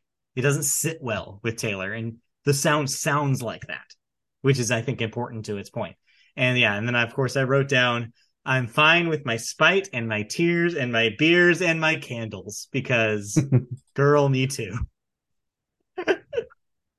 Yeah, I think there's one that could change a girl on me the more I listen to it, Mm-hmm. especially in the chorus. But I do like that time signature, the da da da da da da da Yeah. da da da. But that beginning, the instrumental kind of clutter in the beginning, The pots and pans, yeah. yes, it's pots and pans, it's clutter, it's I love kind it. of like, I mean, what the song is, getting out of a messy relationship and trying to find that closure. Right, right. Yes, you're doing better, but you're still trying to sort out the mess that was at the beginning Mm-hmm. or what you just went through. I think it's the best use on the record of the more like experimental version of Aaron Dessner's production, Hmm. because it like allows Taylor to do something completely different than anything else, and it sounds like nothing else because of it. And yeah, I think I wrote a tweet before Midnight's came out. I was like, I hope every song on Midnight's just sounds like Closure. It didn't, but it should have. All right, and then last, so that probably doesn't move on, but lastly on Evermore is Hey Evermore, Hey, Evermore, and the title track. I guess Taylor didn't learn anything from the first record because she again ends the record here with kind of an anticlimax. Hmm. Uh, It's a meditative kind of piano ballad going yeah, back and forth with, was it Bonnie Bear again? yeah, and I kind of like it a little bit more than Exile. But the thing that's weird about this song is it definitely sounds like that the Bon Iver song is from a different song, or the verse that he sings is from a different song. The tempo changes. He's in a different key. It's like, wait a minute, did he just record something and send it over and be like, here you go? And Taylor was like, I guess I can make this work. That's the vibe I get. It just seems like it's two songs smooshed together just because she wanted Bon Iver again. It doesn't do much for me, but the back and forth duet near the end does have its moments. I do like, and I do like the line writing letters addressed to the fire. I mean, uh, it's weird to like try to like compare this with Exile because does have Yeah. Bonnie Bear on it and be like, is this a companion piece to it because they are on it, or is it just, hey, we had Bonnie Bear, might as well put a couple songs in there, and we'll pick the best one, and Mm-hmm. here is the second best one. Yeah. So it's fine. I do like that if they do kind of have that back and forth again, um, towards the end in the bridge, especially. Mm-hmm. But it's yeah, Yeah. it's another kind of like, when's she gonna learn to write a good closing song? Just wait. It's coming up on the next record. Oh, I know. That was just a setup for it. Yeah. Which is Because a yes, good that setup. will be a better song to close. So that moves us on from Evermore. So moving on from Evermore is Champagne Problems and Ivy. And So I'd say that just two sounds about songs. right. Sounds about right. And then now we move into last October's Midnights, which was, I think, a good synthesis. Taylor basically taking, hey, the songwriting and structure and vibe of Folklore and Evermore combined with the pop sensibilities of 1989 and Lover. And boom, you have Midnights. Um, I really like Midnights. It's still, I mean, recency bias might rear its head here, but I do like most of the songs on this record. Yep, I was just about to say, here comes recency bias Yeah. because, like you said, this was in October, and as we reported on the podcast, 10 top 10, Oh, yeah. all 10 songs charted. Sorry, all 13 songs charted, but the first top 10 all took the top 10 slots. Yeah. So let's talk about some of these chart toppers, starting at the top with Lavender Haze. And then, oh yeah, the first pop song again, Yeah. especially coming off of both Folklore and Evermore, you did kind of have that kind of, well, will Taylor ever get back to like that pop sound that she was, or is she just now in like folksy singer songwriter mode? And that's the thing is I feel like Lavender Haze answers that question with a resounding yes and no. Because I think yes, the songs on Midnights are pop songs by all intents and purposes, but they're not pop songs like Lover. pop songs. They're not even 1989 pop songs, nor are Hmm. they Reputation pop songs. They're pop songs that really sit and like sit with the vibes and sit with feelings, and they're not like bangers. I don't think you call any of these bangers. Some of them are bops, but they're not like they don't hit you over the head with things. They really like enjoy and luxuriate in the feelings, similar to the way the songs on Folklore and Evermore do. And I think you get that right from the top with Lavender Haze. I really like this as an opening song for this record. It's table setting, but it's also at the same time like still has those layers in the production like songs on Folklore do. And I really like the drum break that happens, like that Phil Collins ass drum break that happens several times in this song. And of course, always the type A, she has to get things off her disc. I like the pre-chorus before it. Mm, The I'm finding it dizzying. They're bringing up my history, but you weren't yeah, even listening. yeah, yeah. Lyrically, it's revisiting some of the stuff from Peace, and some of the like Hmm. talking about the relationship she has with Joe would be like kind of like, oh well, it's fine, I can come to you. Actually, in a way, it's revisiting some of Reputation, where she's talking about like having a relationship where she can rely on him to be someone to confide in that doesn't care about everybody out there. He doesn't care about her reputation, as she mentioned on those songs. And here it's elaborate like this. It's clarified that even still, he's like not even paying attention to that stuff, which is why she loves him so much. Yeah, even though like the in the bridge, just need this love spiral to get it Mm-hmm. off your chest, get it off my desk. Yeah, Like it's like as long as she confides in the love because it's an escape from the rest of it. yeah, Yeah, I like Lavender Haze all right. I think it probably moves on. It's not the strongest song on the record. We'll get there, but like it's does definitely good. yep.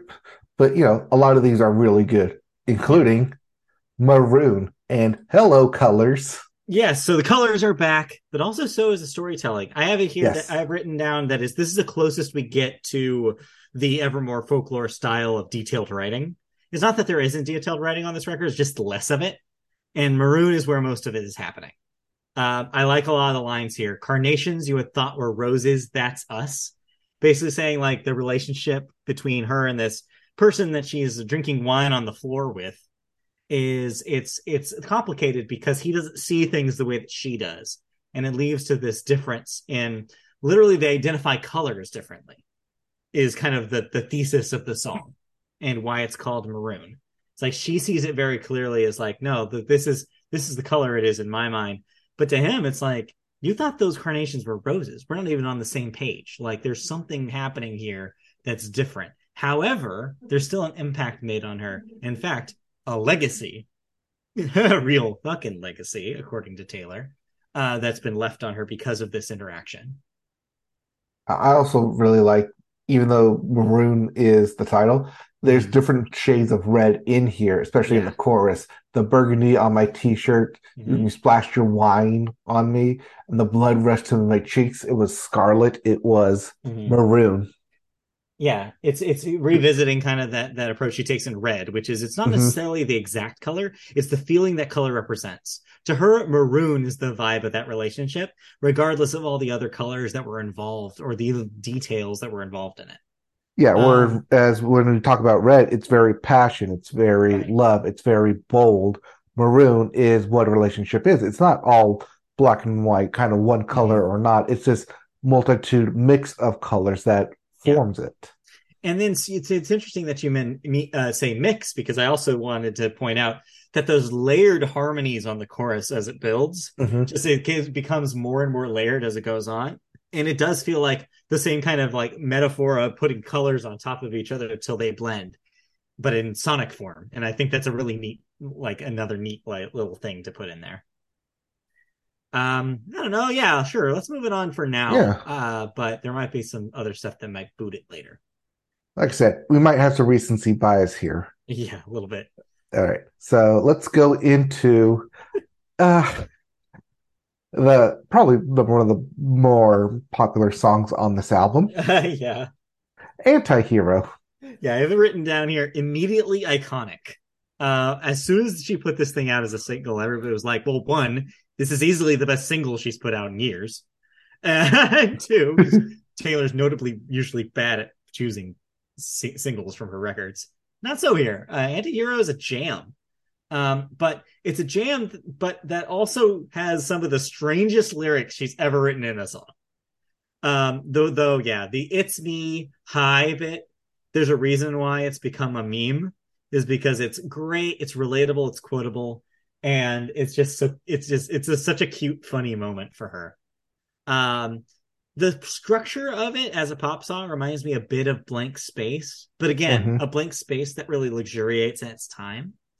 But then, yeah, the lyrics are where it gets wild.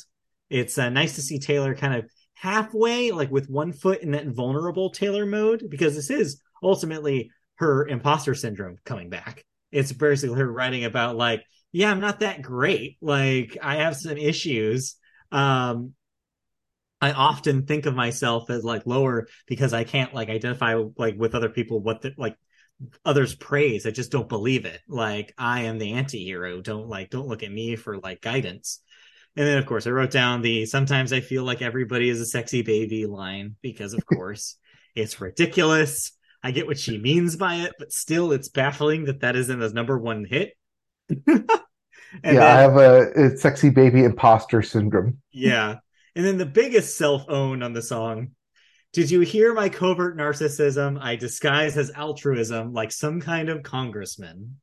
A tale as old as It's time. great. It's like full of words. It's like crammed into each other, but ultimately it's like I said, it's a self-own. It's like Taylor being like, yeah, even when I'm like out there saying like, oh, I do such good, like I'm like, advocating for voting rights or advocating for women's rights. Like she even doubts herself when she does that stuff that could be seen objectively as good things for the community and like as a role model. She's even in her head about that and being like, no, I'm just as bad as like some congressman, some politician that's spouting words that they don't even believe in. It's a fascinating subject for a number one Billboard hit. Like the fact that Antihero exists and is as big as it is so wild to me because of how wild it is as a song, which I think is why it's not an S tier for me. It's an A. It's a great song that's just wow, just baffling in content. So here's where it goes from the A to the S. It's partial rap Taylor. It's the lyrical gymnastics that she puts Yes. in here. It's working the words, being a wordsmith, and not just writing the poetry that she's been doing with both Folklore Mm-hmm. and Evermore, but combining it with that pop sensation from 1989 and Lover. Also, Yeah. the way that the bridge hits, um, where she's laughing straight at us from hell once again. Funeral scenes Yes. and dead Taylor Yeah. mentions, and then it goes into a breakdown and where everything cuts out before bringing it back in with the chorus. Yeah. It's a neat song. It's a fascinating song. It's got so much happening in it, and I Mm-hmm. cannot believe it was a number one as long as it is, and it will It's always be. an anti-hero. It's a combined. For me, it's a synthesis combination of what she's built upon up till now. Yeah, yeah, I agree. So let's move it on, All and right. then move on to something else. Yes. Let's bring in maybe or maybe not actually here Lana Del Rey in Snow on the Beach. She's in there. I have written down here, where's Lana? Buried in the mix. She's in there. She's doing the harmonies here on this song. Also, she's very clearly there in the songwriting. I'll get to that in a moment. But yeah, generally, I like the song. It's a really pretty arrangement. I like the line, life is emotionally abusive. I'm like, so true, girl. That I have, yeah, it's a beautiful story. I love the metaphor of someone, like I mentioned before. Someone's so bewildered that their love is actually happening. Like somebody like that feeling when you're kind of new in a relationship and you're like, wait, this person wants to hang out with me. It's an incredibly relatable situation. It is like snow at the beach. It feels like a miracle. It feels like something that's like you never would have seen coming that I mean, of course, it's very funny that we had snow here in Southern California this year. I don't think Taylor knew that was going to happen. And so it kind of came true. But yeah, and then of course, the most Lana thing that happens in this song is now I'm all for you like Janet. Taylor didn't. I refuse to believe that Taylor wrote that line. Absolutely not. That's got Lana written all over it. Yeah, I think the song just gets an A for me out of pure just beauty. It just sounds so great. The lyrics are all right. They're just not as good as the production. I think the production really just homers this one. And yes, this is all about that production. This is Yeah, all about the evocative imagery, like snow on the beach. yeah, Weird, but fucking beautiful. yeah. Also, This yes, is earning that explicit on yeah. this song. Is Jack Antonoff's A game here? Is Yes. basically what it is. Is like this is the thing that he's really good at. Uh, So I don't know if it's tough. I mean, I guess it moves on just on sheer strength of rating here, but like we're gonna have to. It's gonna be tough to choose between these midnight songs. it will be, but yeah, I mean, we can move it on, but yeah, I don't. Yeah, It might be for last one in, first one out yeah, it situation might be. because we got to get into a very personal Taylor song. Yes, You're on your own, kid. this is my favorite on the record. I will say that right here. I think that this is an instant classic for me. I don't know if the fans agree, but for me personally, I think it's really good because of what you're saying. It's a personal Taylor story that sounds almost like a recap of her career in a weird way. It's like it's Taylor's. Wrote down it's Taylor's Supercut, the song off Lord's Melodrama. Because in a similar way, it's like her looking back at like several things that happened in her life and how that's affected her today. Um, and it's a good example of like Taylor's just perseverance, that nothing stopped her, that she's kept going even when she feels like she's on her own and that she doesn't have a support system.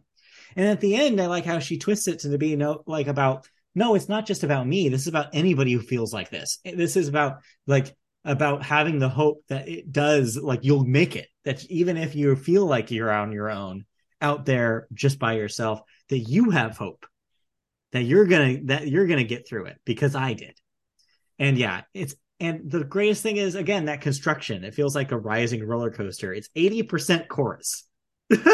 Like it's like the end of it. Like and some of the lines I wrote down. I searched the party of better bodies just to learn that my dreams aren't rare. I'm like, oh, been there, girl.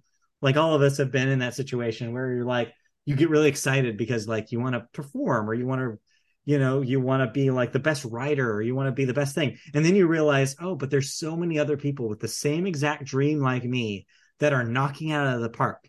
How am I ever going to do that? And to hear that Taylor Swift, of all people, had that thought when she moved to Nashville and realized that she wasn't the only like 17-year-old girl who wanted to break into the business. Like if she had that feeling, then that gives me hope that somebody else could have that feeling. Like and it works out in the end, even though you doubt it will. And of course, that climax where it just builds and builds and builds, and then yeah, you can face this. Taylor telling that other 17-year-old girl and being like, no, you can do this too. You can face this, kid. You're on your own. And then that last bit of you're on your own, kid, you always have been, flips Mhm. it from being a negative to a positive. It owns it. It gives it power. It's like, no, it sounds like a bad thing, but trust me, it's a good thing you're on your own because you can do so much. If Taylor believes in you, then that's saying a lot. And then yeah, that's why I think the song just it just works so well for me. It's funny that you mentioned the flip at the end because she Mm-hmm. flips several times in the song Yeah. itself, Yeah. especially in one of the verses. I picked the petals, he loves me not. Something different bloomed in my writing room, Right. where it's her talking to herself of like, yeah, you're gonna have heartbreaks. He's not gonna love you, but you're gonna turn that into your writing, and that's what she does, talking to herself in her first several songs, her Yeah. first album, essentially, back in Taylor Swift. Yeah. Yeah. It's yeah. And like I said, yeah, it's almost like a recap. She goes through almost every era, Mm-hmm. kind of talking about like the harsh hardship she had to get through. And yeah, that's why I think it's like an immediately iconic Taylor song for me. It's the most Taylor song I think on the record. Yeah, I don't know if it's an iconic song in terms of like it being a hit, Yeah, but it is but the most Taylor song Taylor's ever written about Taylor Swift. well, maybe not. We'll get there later. Okay, yes. But yeah, we gotta cruise through this. We're running Oh out of yeah, time we're here. already at 2 hours here, Yeah. and we got to get through this. So let's go through some of these real quick. Midnight Rain. Yeah. This one we'll probably spend less time on it because it's less classic, less immediately iconic. I do like it all right.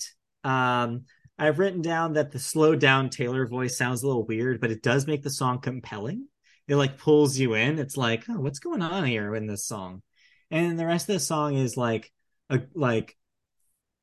really vibey. I like that the background sounds are constantly feel like it's like feels like a lava lamp. If a lava lamp was music, it's like constantly shifting and like floating and like and like those like synths are constantly doing things and burping and belching. But the actual song for me is not super memorable, which is kind I of what brings it down. Yeah, the I love the intro, production. the production and the intro is very memorable, Yeah. but then right after that, yeah, And yeah, I have it's a good pop synth sounds, yeah. but yeah, I'm not sure if the writing is there with it. It's not that there's bad lyrics in it. I think there are some memorable images. I like the image of her looking out of her window at midnight while it's raining and kind of just thinking about this relationship. Like I like that visual. Like I think it's strong. But yeah, it's not as memorable. It doesn't have a moment that just pops into my head in it lyrically like a lot of the other songs do. You want to know why? There's no power bridge. And yeah, yeah, it's kind of yeah. The bridge doesn't do a whole lot. It's just kind of like da, da, da, da, da, da, da, da, da. Yeah, it's like it's fine, it's okay, but it's not one of the highlights. That's for sure. Okay, so we can move on then. And can I ask you a question? I think Taylor is Yes, Taylor, ask us away. with question dot dot dot question mark. Yeah, this song I like it a lot, but it's not my one of my favorites on the record, but yeah, it's pretty fun. It's the first time that the record seems to like let its hair down. It's like kind of a bop.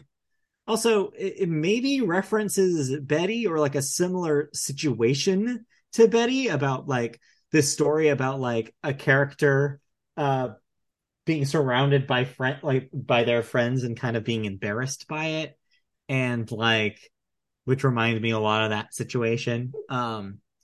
I have written down the bit about fucking politics and gender roles, which is fun. And I really do love the bridge, not necessarily because of the lyrics in it, but the sound, the way she stretches the vowels on the sound. And that's what's suitable and right. But tonight, with that like cool auto tune effect that Hmm. she puts on it, it's really cool. It's a really cool sounding song, and it does really bop. It's like ask you a question. Da, da, da, da, da, da, da, da, da. It's really fun. It's a really fun song, and I like the little crowd noise later, later in the near the end. It's not, In the crowded room when you got the crowd. yeah, yeah. It's like they're like, yay! Little bits and pieces of fun production, I think, really save it. Because like structurally, it's not too exciting, but I do think that as a completed part, like a completed piece, it's a really fun song. I think it's just a bop. It's just a Yeah. really good bop. It's good synth. It's good pop production. I like that breakdown that, like you mentioned, especially in the bridge. Mhm. And then it just like it goes, like you said, from to and right, but Yeah, yeah. tonight, can I ask you a question? And it just hits that high as it goes on to the end there. Also, I didn't write it down, but I just remember the line in the bridge about like it's never something around all the lines of like it's never as great like after that meteor strike, which is really good. It's just like you have been in a situation like kiss somebody at a dance and been like, well, it's never gonna get better from here. Like this is it. I peaked. It's cool. It's fun. It's a lot of fun. Yeah, it's a fun song. Maybe my S is a little bit too generous. Nah, it's fine. Uh, Let's move it on. But I don't know. Yeah, for yeah. me, it's definitely not as strong as some of the other ones on here. All right. So let's then move on then into Yes. the vigilante shit. Yeah. You know what? I'm gonna in real time change this to a C. I actually do not think that this is a D song. I was a little harsh on it when I first reviewed it here. However, it's definitely the weakest song on the record. It's I get what she's trying to do with vigilante shit, and I get where it comes from. It's like a song from Reputation escaped and ended up on Midnight somehow. Y- I don't hate it. It's definitely Yep. a more interesting than a lot of the same kind of similar songs that are happening on Reputation. Um, it's got some memorable lines. I don't know how your cat eyes will kill a man, Taylor, but I believe it somehow. Yeah, I have a it's Reputation Taylor, but Yeah, better. yeah, you're not wrong. It's a strange song. It's not awful. I think the thing that saves it for me a little bit is that I have written down it's revenge cosplay against Scooter Braun. Hmm. Where it specific takes a very real thing that he's dealing with in real life.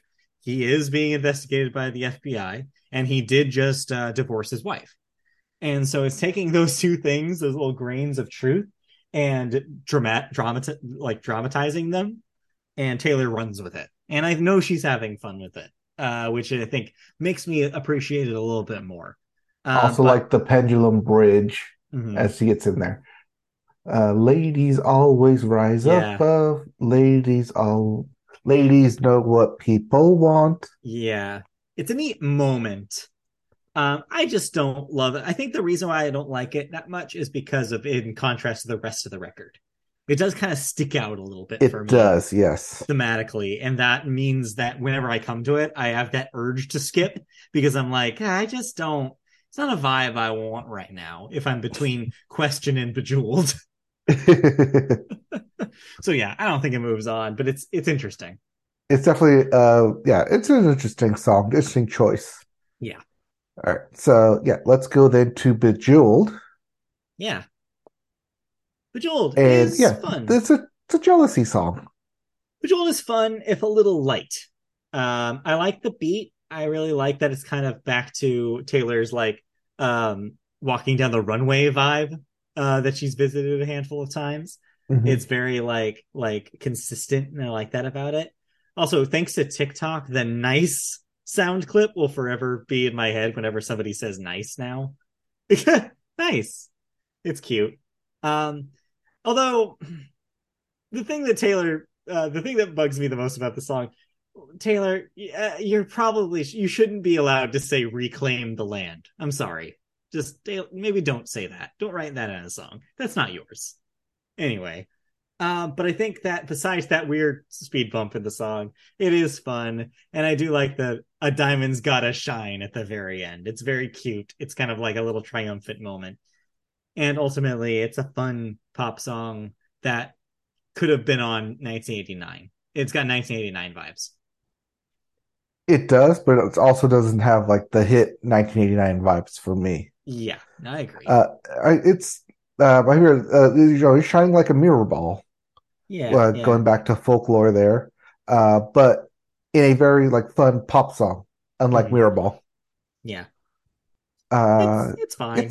it's fine. You know, you're trying to make the X jealous, trying to shine, trying to shimmer. Hmm. Hmm.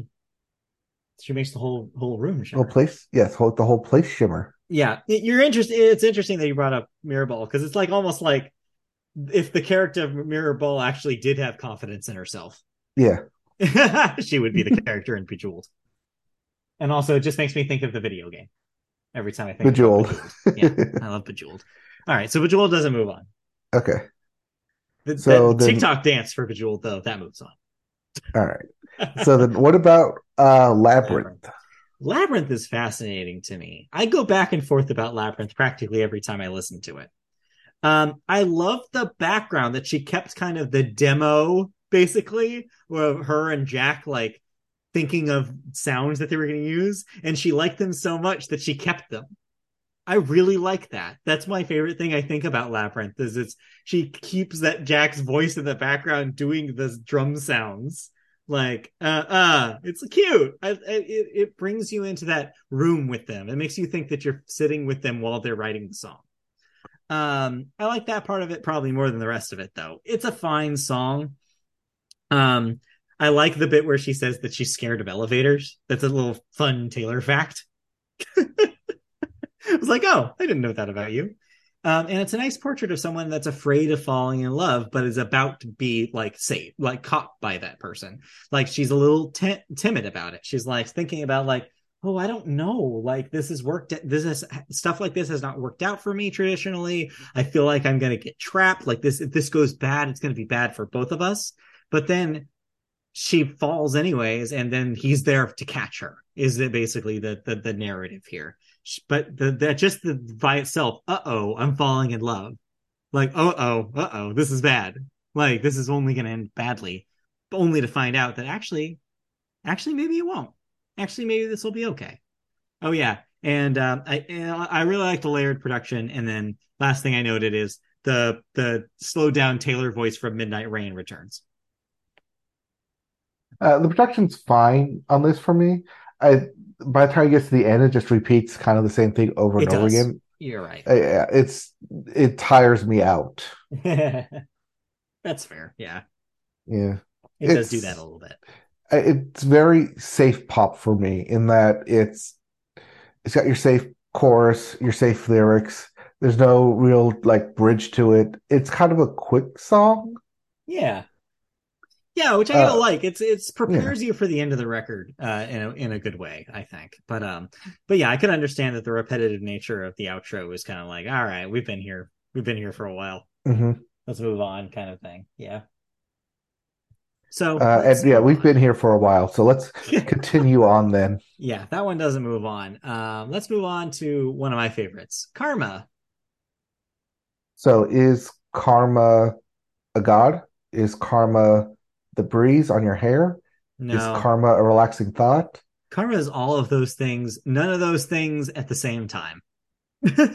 The thing I love the most about it is one, it's just, well, I guess the two things I love the most about it. One, it's just so much fun, just like Bejeweled, but better. Like who knew, like this Taylor could also write a summer jam. Like how, like a song this breezy is also about revenge, but it's like a nice revenge song. It's the only revenge song she's written that sounds like also it's like you're on the beach in the summer and you're like strutting around, like being like, yeah, I did that.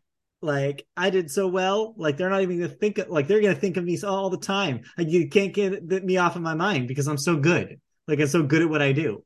It's like a really cool feeling. Like the idea of having the concept of karma as an entity that has befriended you is so fascinating to me. The lines I wrote down a handful here. I keep my side of the street clean. You wouldn't know what I mean. And again, calling out like Scooter Braun for like having a messy personal life. And she's meanwhile over here being like, people don't even know about my personal life. That's how clean my side of the street is. Like I keep it locked down. You're all over the news. Like you need to get your shit together, basically, which is great. And yes, I love the cat purring in her lap because it loves her. I know people think it's cheesy. I love cheesy Taylor. We've established this on this podcast. And this is ultimate cheesy Taylor for me. Just like she's owning it. She's like, yeah, no, I like cats. And Karma is a cat and it's purring. It loves me. And then the interesting thing Isn't though that it does at the end though is it has like a little bit fun with the structure of the verse at the end there. The bit where she talks about karma takes all my friends to the summit. Like it goes back and forth. And then it has a moment of like she has a little bit of a moment where she's unsure about it again. Where the whole song is ultimately saying that karma's on her side, but then she's like, yeah, it takes all my friends to the summit, but also it's scary and it haunts me. There's that one moment of vulnerability before it goes back into the chorus, the celebratory chorus, where you see for a moment, oh, actually, Taylor's been thinking about this back and forth probably for a very long time. I think she sits with the idea of karma uncomfortably. And that's why she wrote the song, which was, no, I want to own it. I want to believe that this is good. I want to believe that this is real. and I want to believe that I have it and he wants it and he's never going to get it. It's a yeah. I mean, she goes back and forth with the karma. I was going to Mm. say that didn't she name her production company after her cat or cat thing? Yes, yes, So I think that's where the karma is a cat coming from. Karma yeah. is the cat of her owning her own production company. Like it can be literal, but also metaphorical. It's like, yeah, it's interesting, like how she's like, it's all about the ownership. It's all about like taking ownership in the things that she's accomplished and the things that she believes that she did correctly, and that she feels like she's in a spot finally in her life where she's like, yeah, I know, and karma's on my side. It worked out in my favor. All the, like she said on the last record, all of her nemesis just swung on themselves and felled themselves. She didn't have to do anything. Yeah, I mean, I do like the cat, Karma Cat, but I do also do like the breakdown, like you said, Yeah. Karma coming back, like Karma is the thunder, Karma is a bounty hunter. Uh, yeah, it's because it is. Yeah. It is what you think karma is, which is both the good and the bad things that come with it. Right. And that's what this song is. It's both good and bad. Like I don't know if there's a lot bad here because we both really love this song. Yeah, I think it's great. It's fun. It's a jam. But also it's got that additional like depth to it, which I really appreciate for it, where it's like, yeah, no, like beyond the cheesy lyrics, it's also she's saying something about like more about like her relationship to just the idea of that, even if karma does exist, which is fascinating. So yeah, it probably moves on for now. Yes. As we move on into Sweet Yeah. Nothings, and then we can move on from this too, Yeah, I because mean, the end is coming. I But do want to you got your Sweet Nothings. yeah, I do want to talk about Sweet Nothing a little bit. I don't love this song. I think it's fine, but it is interesting for a handful of reasons. I have here that it's adorable but pretty slight. There's not a whole lot happening here. It's very simple. It reminds me kind of New Year's Day, but I like it slightly less than New Year's Hmm. Day. It does make the kind of lullaby nature of it made me wonder, hey, has Taylor ever thought about doing a children's album? But then yeah, and then I love the story, the little story that she tells about like Joe in the car with her saying like complimenting her on her songwriting and being like, and she just nonchalantly says, "This happens all the time." I love Taylor's little again humble brag about like, oh yeah, he thinks I'm a genius, no big. And of course, a theme we'll revisit on the next song. And then of course the lines that I wrote down: industry disruptors and soul deconstructors and smooth talking hucksters all glad handing each other. And the voices that implore, you should be doing more. To you, I can admit that I'm just too soft for all of it. I like it because she's addressing so much in just that one line. She's basically saying, like, there's so many people like that were at some point or are still trying to get my ass. And it's a lot and it's overwhelming. And then the other side of that, too, the people who who mean well, but are bugging her about like, no, you need to speak about this. Where is Taylor? Why isn't Taylor saying stuff about like this issue or that issue or whatever? And she's just admitting to Joe in a moment of real vulnerability. It's like sometimes it's just I can't handle it. Sometimes I just don't want to say anything. Sometimes I just don't feel ready for it. It's finally her admitting after all those years of everybody saying all that stuff to her. And I even wrote down, sorry, Taylor, I'm guilty of this too. Like I was with them, with everybody else saying, like, hey, she should be using her platform for good. And to hear her say herself about how that makes her feel, like, yeah, it's a moment where, like, I feel kind of guilty. Like, I was part of that.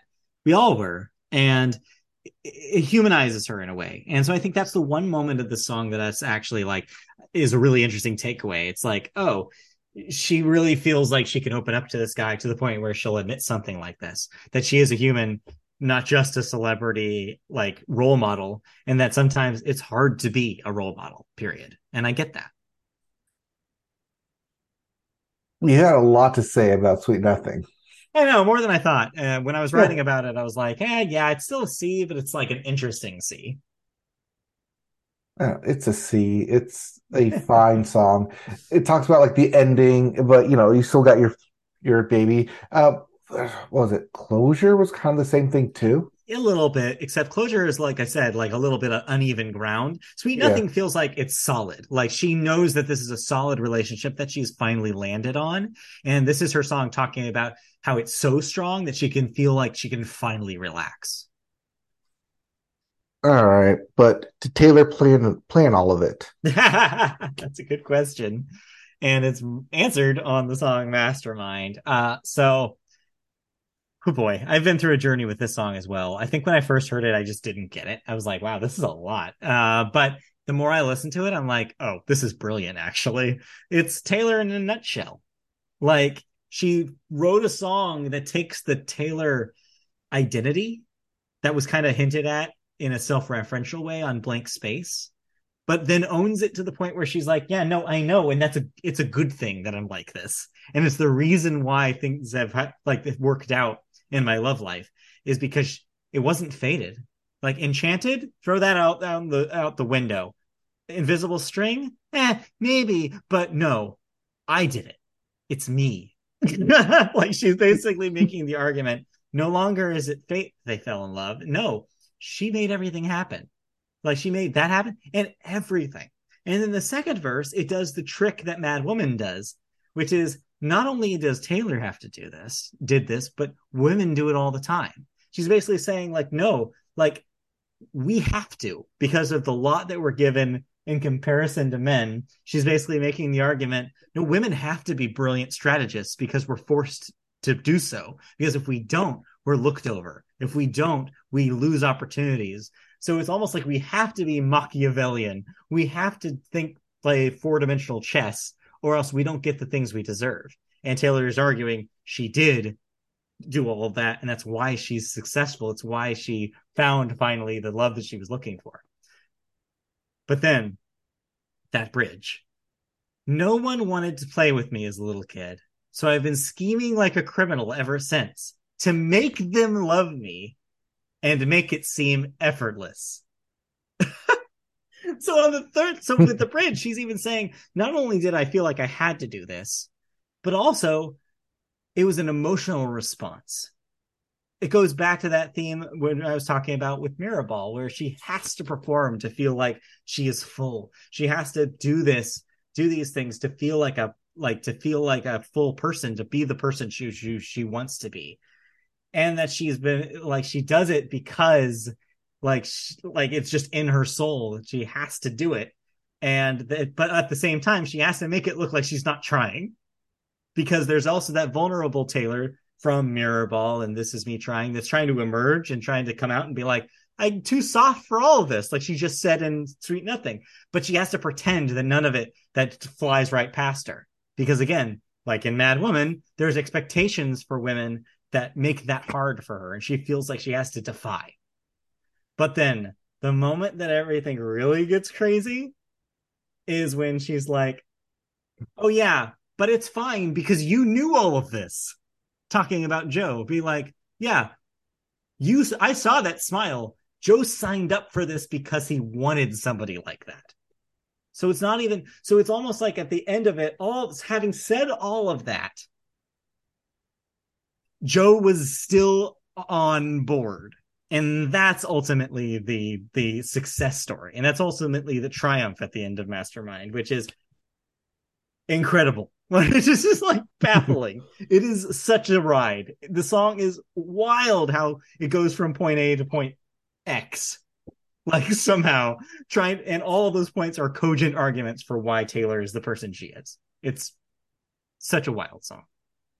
It's okay. She planned it all. This is, I won't say this is her like, this is her finally kind of shut off that imposter syndrome Yeah. and being confident, being Yeah. like, no, I did this. This was me planning it. Like I didn't quite plan it exactly, but I am the reason all of it came. Like you said, it's not just the Mm-hmm. invisible string pulling her along. It's not just her being an anti-hero. It's her owning up to everything that's happened Mm-hmm. and saying, yes, this is me. Come, uh, it's just this is all of me that I've come to accept, both the good and the bad. Yeah. Yeah. And then she owns it. And that's ultimately good advice. Hmm. Like, you should own those pieces of yourself and understand that, even if they're admitting that you think you're a genius. Because this is that move. It's the move that everybody was like rolling their eyes about when Kanye did it. But the thing is that Taylor actually pulls it off because the song convinces you that she's right. So yeah, it's a moment on this thing, and I think it definitely absolutely moves on. And that means we're at the end of Midnight's, and that means that, oh boy, the hardest job is now locking down only four of these songs. All right. So we've been at this for 2.5 hours, just about. We need to make this fast. Otherwise, Okay. this will be our longest podcast ever. Yeah, I believe it. So I feel like we have to just try to do four locks and then see. So let's start with Folklore. So out of all of these songs, I think the one that I think has to be the lock to start is Betty. Is Betty? Ooh, Yeah, not Mirrorball? I think Betty's the lock. And I think that Mirrorball's strong, but Betty is a song that isn't just strong for Folklore. It's strong compared to every Taylor Swift song to me. Like, I think it's the Taylor Swift song on the record, which makes me think like it's the one that can compete in this bracket. Because if it's competing against stuff, if this song that we're moving on is going to compete with stuff from Speak Now, from Red, like, nothing punches higher than Betty. See, I'm going with Mirrorball because it is the Hmm. more personal song that she's written up until that point, probably up until Mastermind. It is, but I think its similarities to the Archer make me worry about how it's going to do in the bracket. Yeah, we did How move the about Archer on. how about let's highlight both Betty and Mirrorball for now and Okay. revisit this if we have to cut one. All right. All right, So that so means we're dropping Cardigan, August, and August illicit Illicit affairs. Affair, I think we which we have knew with to, Illicit Affair. And then if Betty is a combination of both right? Cardigan and August. Yeah, I think that's why it represents that. Okay. Um, and yeah, I think that those three. I mean, the strength of Mirrorball and Betty. I think those three have to be cut. Um, if we want to do one from Evermore, I think it's Champagne Problems. I think you're right. I think Ivy is fun, but I think Champagne Problems is the song on that record. So that means we have to pick from Midnight's now. Yeah. So So I think we just can pretty much confirm both Mastermind on here, right? yeah, I think it probably is Mastermind and Antihero. There's a good argument for it. But I think that Mastermind does like tread similar ground. It's not going to be a hit, but I feel like the meaning behind it and just how elaborate it is, I think definitely give it points. However, here's the option. Do we take off one of the highlighted songs from Folklore and give another highlight to Midnight's? For example, something like You're on Your Own, Kid, or Antihero. Do you think there's enough of an argument for something on Midnight's that would be better than highlighting both Mirrorball and Betty? My argument would be between Mirrorball or You're on Your Own, Kid, Okay. because they both kind of represent Taylor in two different modes. On Your Own, Kid is the Reflection Taylor, which I don't think we have Reflection Taylor on here. Yeah, we might not. I don't think we do. And I do The like closest we get to is Forever and Always. Yeah, and I do like how You're on Your Own, Kid is almost like the Eras tour in microcosm, Hmm. which means it's interesting on this bracket because it deals with nostalgia in a way. So yeah, ultimately, I think since you were lobbying so hard for Mirrorball, I think maybe this is your call because I like You're on Your Own, Kid probably more than Mirrorball, maybe by a little bit. So I guess I'll leave this to you to discuss with yourself because you really, really thought Mirrorball needed to be on here. I think Mirrorball needs to be on here more so in terms of just a song ballad. Mm-hmm. Uh, but yeah, in terms of like a reflection song, You're on Your Own, Kid is a great Taylor writing Taylor about Taylor. Mm-hmm. But does it work as a song though? So yeah, think about it in Like, the I don't think, terms. because I don't think like You're on Your Own, Kid goes on the playlist for Taylor Mm-hmm. songs, whereas Mirrorball does.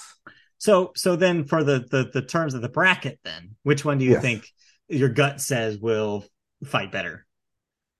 My gut says You're on Your Own, Kid, just because it is a Taylor ass Taylor written about Taylor's song.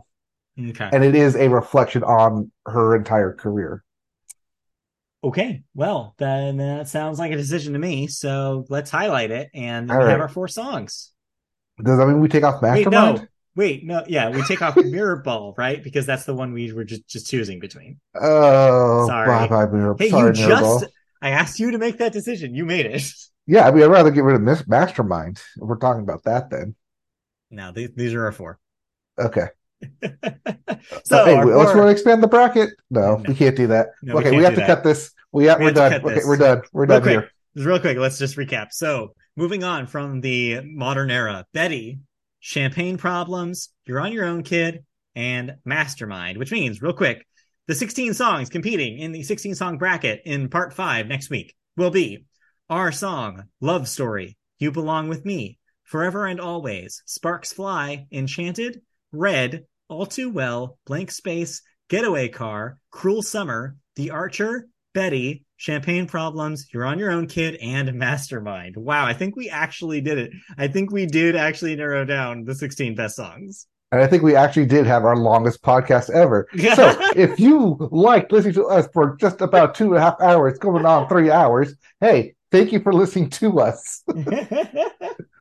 Thank you. We're now going to watch Otani swinging some balls. Thank you for joining us. We'll be back next week for part 5, our bracket of 16. One will rule. Who will it be? Listen to our podcast feed to find out. Or if you're from the future, listen to all of it all at once. All right, bye. Bye.